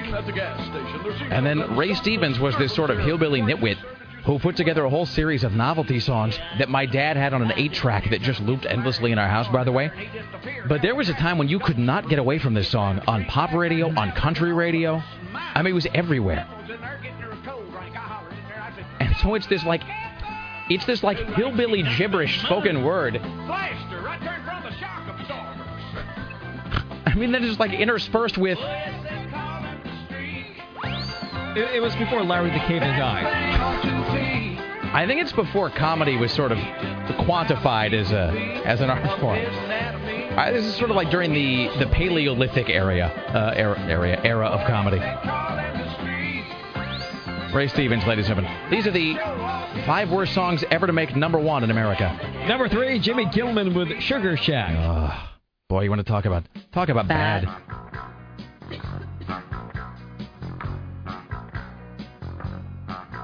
There's a crazy little shack beyond the tracks. This is really why the Beatles had to happen. Everybody calls it the Sugar Shack. This song is only 1 minute and 52 seconds long, but it seems like it's about 14 minutes in length. Espresso coffee tastes mighty good. That's not the reason why I've got to get back up to that Sugar Shack. And you can very easily picture the performance in your head. This is that thing where he's on like some sort of hullabaloo type show, and he's got the backup dancers behind him, no band visible anywhere, and he's just kind of snapping his fingers and smiling a lot. A black leotards and her feet are bare.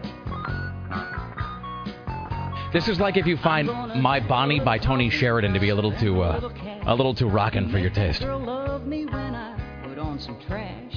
You can understand why I've got to get back up to that Sugar Shack. P.S. I just noticed for the first time that this sounds exactly like New Kids on the Block Cover Girl. I could see They copied that. the exact same song. Now that Sugar Shack queen is When I was an oldies DJ, this seemed to come up with alarming frequency. It must have tested really well. These are the 5 worst songs ever to make number 1 in America. Tim? Number 2, Puff Daddy and Maze. Can't Nobody Hold Me Down. Let's hear it for how badly the 90s sucked, shall we? First of all, I liked this song. This is... I mean, how old would you have been when this came out? This is what, like 93, 94? Yeah, okay. Oh, wait, so, no, 90. No, this was like 96. Was it mid-90s? Yeah. Because this is off the No Way Out record. This is the same record that had I'll Be Missing You, I think. Oh, my God, I loved that song so much. That's the only rap single I ever purchased. This reminds me of driving around and like going to like high school house parties between my junior and senior year. What would you have been wearing at around this time? What were the fashions that you might have been sporting while listening to the song? That was Sarah? when I was kind of in my ska stage. I was wearing a lot of platforms and like plaid pants. The thing about this song is just we were talking about how red wine manages to ruin about 7 different things simultaneously, which is almost impressive in some sort of perverse way. So it is with this song. Because A, they're sampling 2 different songs, destroying both of them in the popular memory. One is Grandmaster Flash's The Message, which is widely considered one of the most important songs in all of hip-hop. That's that little pop, pop, pop, pop, pop, pop, pop synth line. Mm-hmm. So they're doing that, and then they're sampling What's-His-Name's song for the I Got to Keep 'Em Moving, that part that Can't Nobody Hold Me Down, that part. And it's got the worst producer in all of hip-hop, which is Puffy Combs. matched verbally by the worst rapper who has ever lived, who is Mace. And I remember that Mace... He doesn't really open his mouth all the way. No, he's tuneless, and it's like his jaw has been wired shut a whole lot, or maybe he just, he lost some sort of a bet, and he had to have his entire career unfold without ever opening his mouth. So I remember he did this song, and then he did the Harlem World record, and then retired, only to have a huge comeback that he was under the impression people wanted.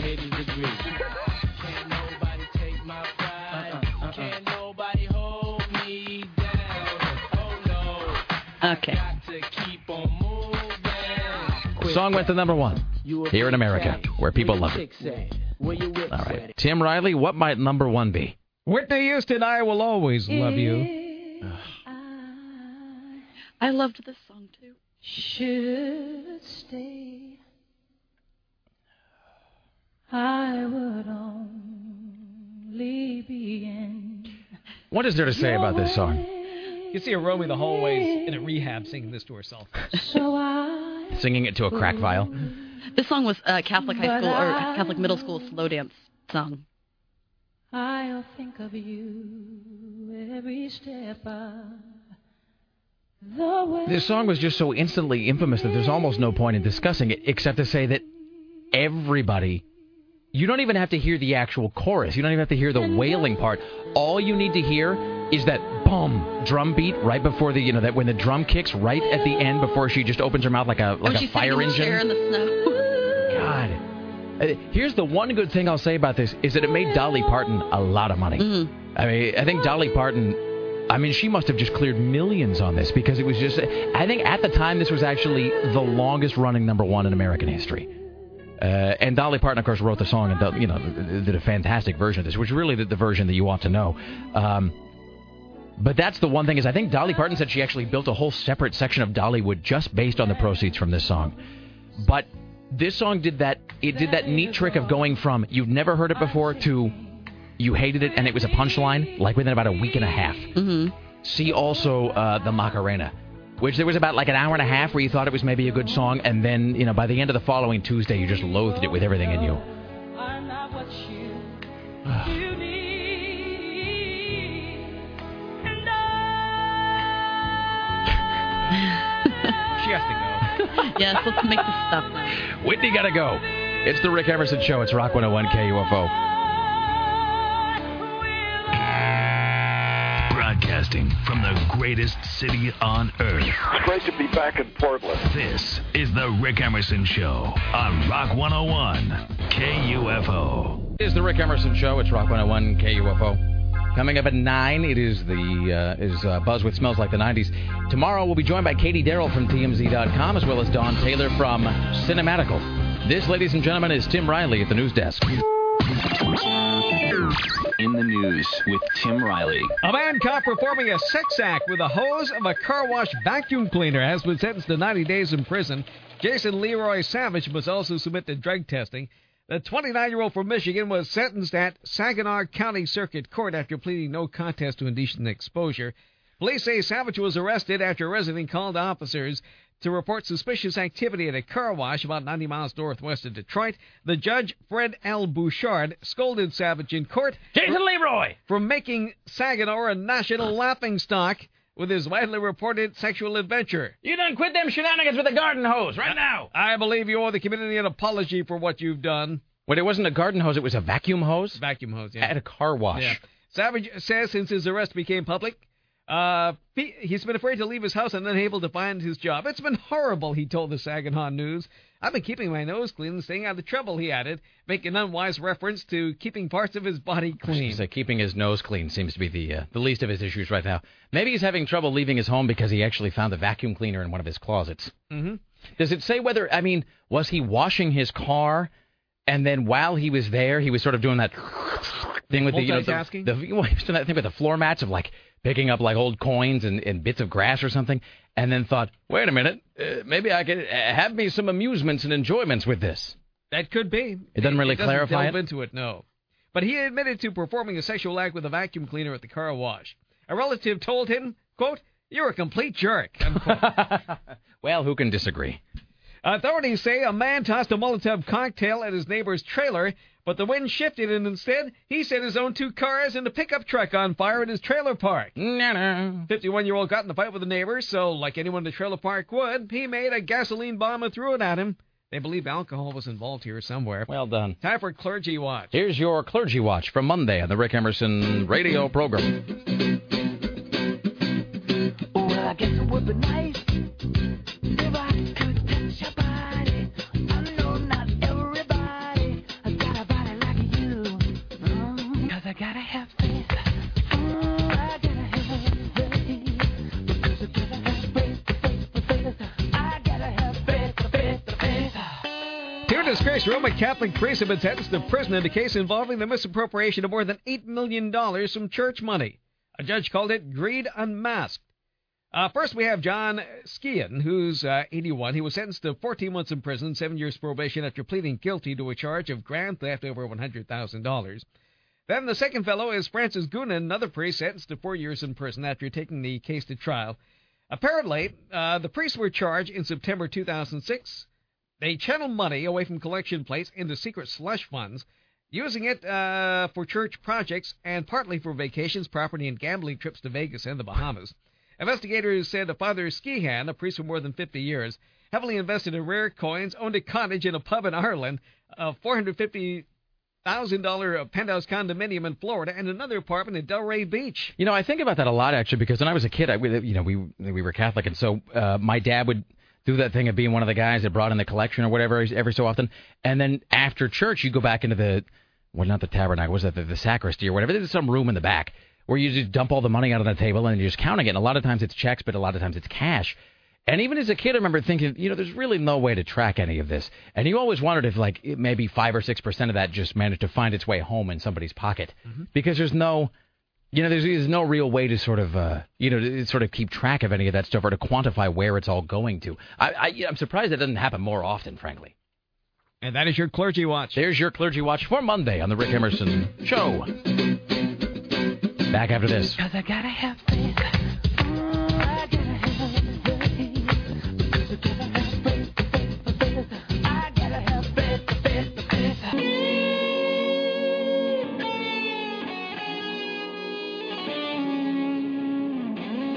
We now enter the saddest part of the broadcasting day, the final segment of the Rick Emerson Show. Join us tomorrow when our guests will include Katie Darrell from TMZ.com. We'll also do the top 5 artists preferred by the bitchy girlfriend of your best friend. That's tomorrow on the Rick Emerson Show. So is it Little Osbournes or Lil I believe it's actually not Lil as in Lil apostrophe. Looking at it now. Apostrophe I-L-L? It's the Littlest Osbournes, which is sort of like the, what was it? Like, there wasn't like the Littlest something or other. Isn't there a fairy tale that's not the Little Mermaid, but there's the Littlest something or other. Blah, blah, blah. It's like one of those like grim fairy tales from somewhere. But this is the little, and I thought it was a cartoon, but it's actually live action. Wow, I'm looking at this now. So it's little tiny miniature versions of Ozzy Osbourne and Sharon Osbourne that I'm guessing are about 8 years old. Wow, I might have to watch this, actually. This is going to be like that, it's going to be like that Rosie O'Donnell variety show that aired about 6 months ago. It was apparently just off the charts terrible. Oh, and I missed that, too. I wanted to Everybody see it. missed that. Yeah, I only got to see snippets of it. Paddock, I think, watched the whole thing. Because he was sending me text messages like, OMG, Rosie O'Donnell special is worst thing ever. So I only got to see little chunks of it that were online. So I'll have to, I think I might actually have to take this entire Osbourne's Reloaded thing tomorrow. Which undoubtedly was the reason that Sharon Osbourne sent this to everybody anyway. Tim Riley, what were today's biggest stories? 2,000 line up at the Lloyd Center to be extras in a brand new movie. Another role model is disgraced. The ShamWow guy squanders his infomercial fame on a hooker who bites his tongue. And Obama gives GM CEO the boot. Those are our top stories. Excellent. Awesome. And we finally have this. Rick, I was watching Goodfellas on Channel 5 last night, and he says, parenthetically, and next to Casino, is there any better movie to watch on broadcast TV than Goodfellas? He said an ad for a vegetable peeler came on. It wasn't the ShamWow guy, but it might as well have been, and I was transfixed.